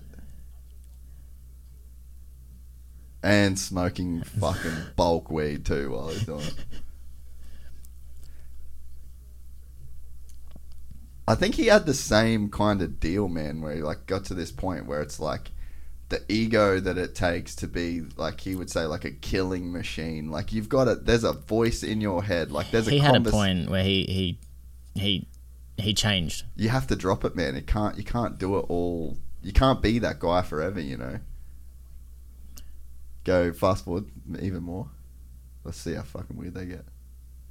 Oh no. Oh, it's not going to show you. It's going to show him eating it. Damn. I'm in heaven. I'm in heaven. Go back to the... Let's go to like the end of this where they go down. Yeah. No, go up. Top one. Tyson's face. Let's get it. Which one? one? No. Nah, this one here. The game one. Yeah, that one. Go to the end. Yeah, let's see how fucked up they are by the end of this. Oh yeah, they're faded as fuck. Do you find when you're on shrooms, like, it's really hard to walk? Oh, bro, I'm like, pause it, dude. I actually don't know that I could do the podcast. Like, I fucking get laid out, bro. We would literally have to get rid of these mics and have like the clip-ons. Yeah, we'd just be like, we'd be out like next door's fucking buildings. You could do it, or you could do like a small bit, but I couldn't do. I reckon I couldn't do any more than 3 grams and do a podcast. Like I literally do. I've never worked it out in weight. Oh yeah, just bags. Yeah. From Bali. Yeah. Dude, WA's crazy for him. Yeah, I know. I heard someone say that the other day. I never knew that. Bro, down in Manji. Yeah, it's like perfect growing. Yeah. I went to the first year at the Manji after party, bro. Like I took some. Everyone's on shrooms. No, just me and my mate Eelsy. He's from Cairns. We had these fucking shrooms and like everyone was coming up talking to me and I was just like, fuck, I've not got it in me, eh? And like when you talk for a living, people expect to have a good combo with you. And yeah, I was for like, sure. I'm fucking done, guys. I can't do this. Oh, so like I remember when we had some and we went and got them all, went back to the hotel. You know, I think it's Poppies 2, which is the Poppies with the kink in it where Twisted Monkey is. Whereabouts in Bali? Oh, I haven't spent much time in Kuta. I was in like Canggu, basically. Okay, so in Kuta you got the club strip and the coast road, and then you have a road that connects them. You got Poppies 1 and I think it's Poppies 2 with the like zigzag in it. Yeah. And on the zigzag there's a place called Twisted Monkey, and you go upstairs. There's like a pool table and a monkey in a cage, and it's 1 bag for a girl, 2 bags for a guy, and they blitz it up with Fanta, and away you go. Yeah. So we all went, and all my mates are walking chain link hand in hand, like walking down Poppies 2, and they got like fireworks, and the barlows know that you're done. Yeah. So they're like shining lasers at them and all, and I'm cruising on a scooter. I had a scooter, and I was riding the scooter up and down this street, like just doing my own thing. And then you could turn the key off and pull the key out, and it would still keep going. And I was like riding around showing mates the key, and they were just all going, "What the fuck? Like, how are you doing that?" Oh man, so funny. And then you know how you said like you turn the light off, and like you'd just be in this like whole different dimension. Yeah. So it was a 2-story hotel, and my mates was on the top, and they had no TV on, but the lights was on and the aircon was on, and then my mates were staying directly under, and they had Alice in Wonderland on with no aircon and no lights.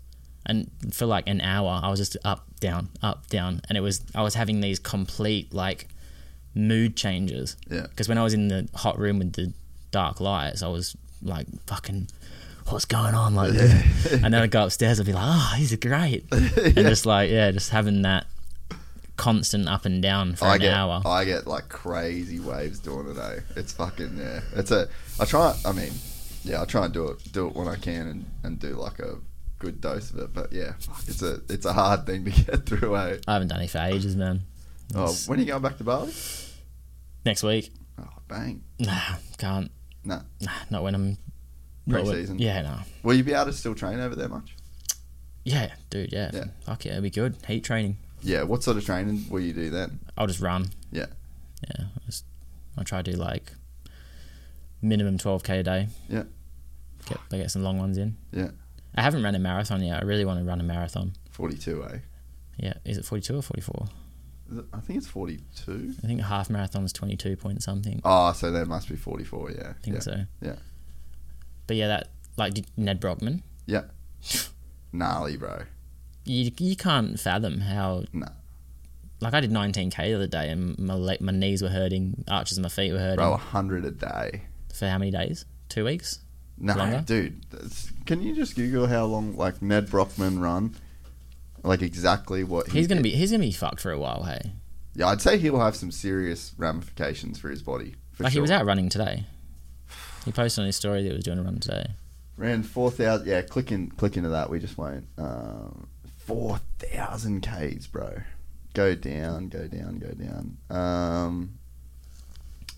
of an understatement because a little over a month ago, so it took him a month to run 4,000 Ks. Over 46 days and 12 hours, he pushed himself to the limit, running to Sydney's Bondi Beach, where he's welcomed by thousands of fans. 46 and a half days. Yeah, month and a half, man. So keep going down. Yeah, here we go. $1.82 million raised, body cooked it, 11 kg. He lost 11 kilograms. Yeah. He was skinny anyway before he started. Yeah. Yeah, dude. Insane. And you know what's crazy? I can't remember who I was talking to about this. But it was only the last 2 weeks. Like, I had someone send me, pretty much when he started, I had someone send me his whole deal. I was like, fuck, that's gnarly. Like, that's really cool. So I started following him. And I followed the whole thing. And, like, you're just watching this poor cunt suffer for, like, 2 weeks before... And literally his fundraiser had, like, fuck all. And then it wasn't... So, I mean, he ran probably half of it without anyone caring. So can you imagine the torture that he would have gone through thinking, like, man, what if I only raised, like, fucking 20 grand? He said day 11 was his worst day. Yeah. And after that, it started to get better, I guess. Yeah. I don't know how... I think better is just knowing that people care what you're doing. No, but like at 11 days, like I think he says his 11th day was his lowest point of the whole trip. Yeah. Like he was just spent. He was done. Yeah. Yeah. But then the days after he started to get in a rhythm, I guess. Yeah, well, and I think too, just like kind of getting the momentum and the recognition, like you mentally, for me... And he deserves way more. Oh, fuck yeah. Oh, for sure. But I think for me, mentally, I'd need people to support me. Like... Just to do it on your own, like, and know you're doing it for this charity. Like, if it didn't work and people didn't want to support what you were doing, fuck, can you imagine? So I like suffering. When I go train, I like suffering, but that's a whole another level. Oh, yeah, that's psycho, dude. I don't think I would... I don't think I'd be able to do that. I don't think I'd ever be able to run 100 kilometres in one run. I'm sure you could. Yeah, probably if I put mind to it and train for it, then yeah, of course I would, but... Just now. What he did... Every single person in Australia should know who he is. Ned Brockman. Yeah, yeah. When every single person in Australia should know, when somebody says Ned Brockman, they go, that's the dude that ran across Australia. Yeah. I think he should be the second most famous Ned in Australia, hands down. Yeah, for sure. 100%. Yeah, no, he's an animal, dude.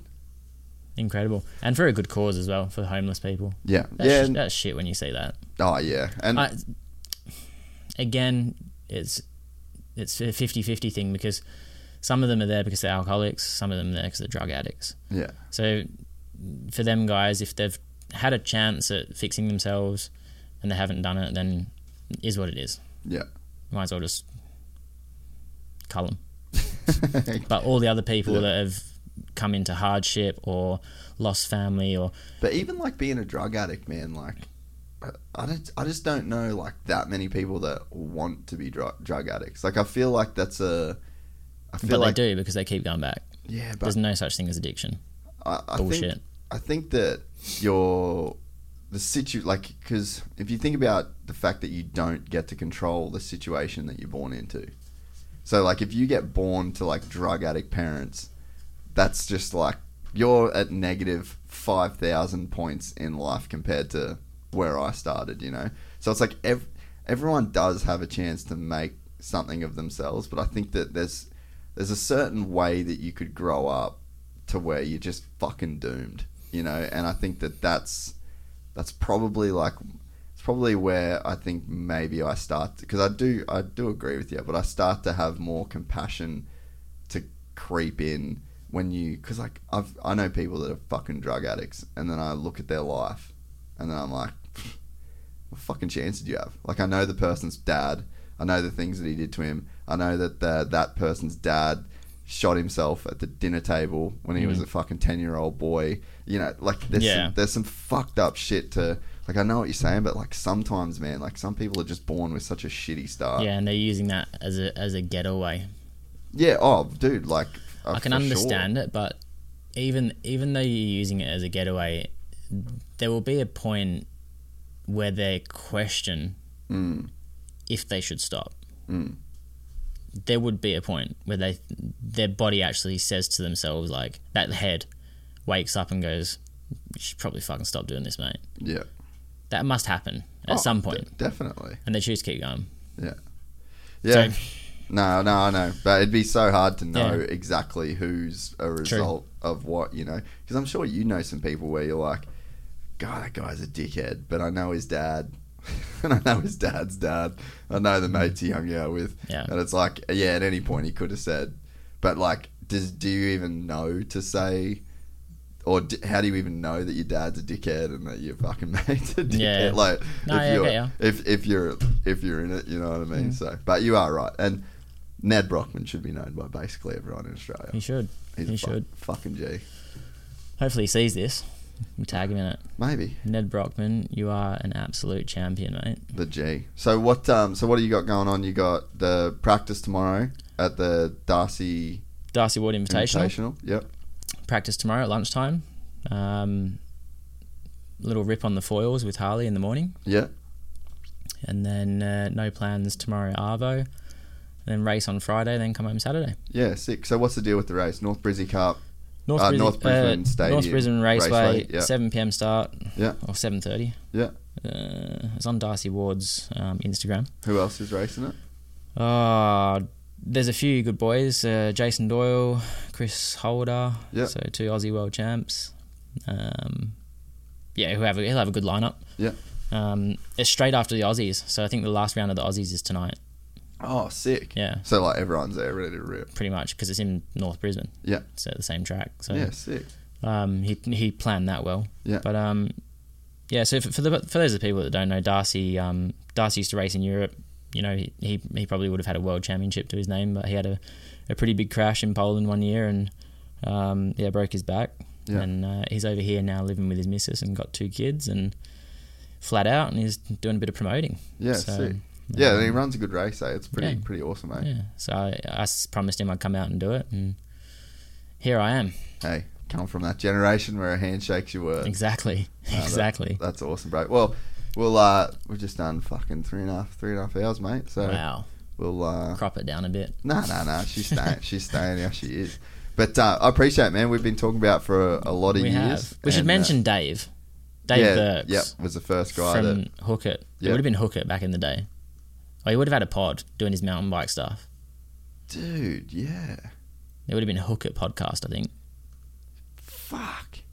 Yeah. You're right. That's just fully lit a light bulb in my fucking head. So Dave Burks spoke to you about getting me on. Davey, the G. Yeah, man. Did you do Hook It back in the day? Is that where he... Yeah, I did Hook It, but I've known him for years because when I first came over to Europe, his cousin, Jono Burks, was coming around doing all the English stuff when I said we was travelling around the country. Yeah. Well, he was helping us do that. No shit. Yeah, and his cousin's Dave. I've known them for since I was 16. Dude, I talk to Davey a lot still to this day. He's a good guy. I only just made the fucking connection, right? Yeah, well, I mentioned to you earlier, and you was a bit I call him Davey. Okay. So like when you just said Dave, I was like, oh, okay.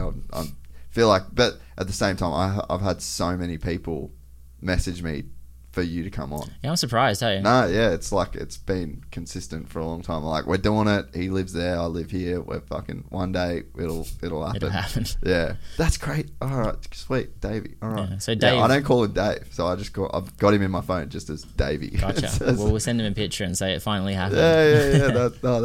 I still talk to him all the time. Yeah, he's so a yeah, legend. Ride Companion now is his podcast with Ollie. So shout out to there we go, to the boys. New podcast. I'll have to get on that as well. Yeah. So but yeah, we'll do it again, man. At some point. I appreciate you coming on. Glad we finally made it happen. It's fucking good to just sit and have a yarn. Thank you. And yeah, we'll do it again soon. Yes, sir. Look forward to it. Peace. See ya. Yeah, we'll send Davey a pic. Dude, that's so fucking... I just, like, didn't...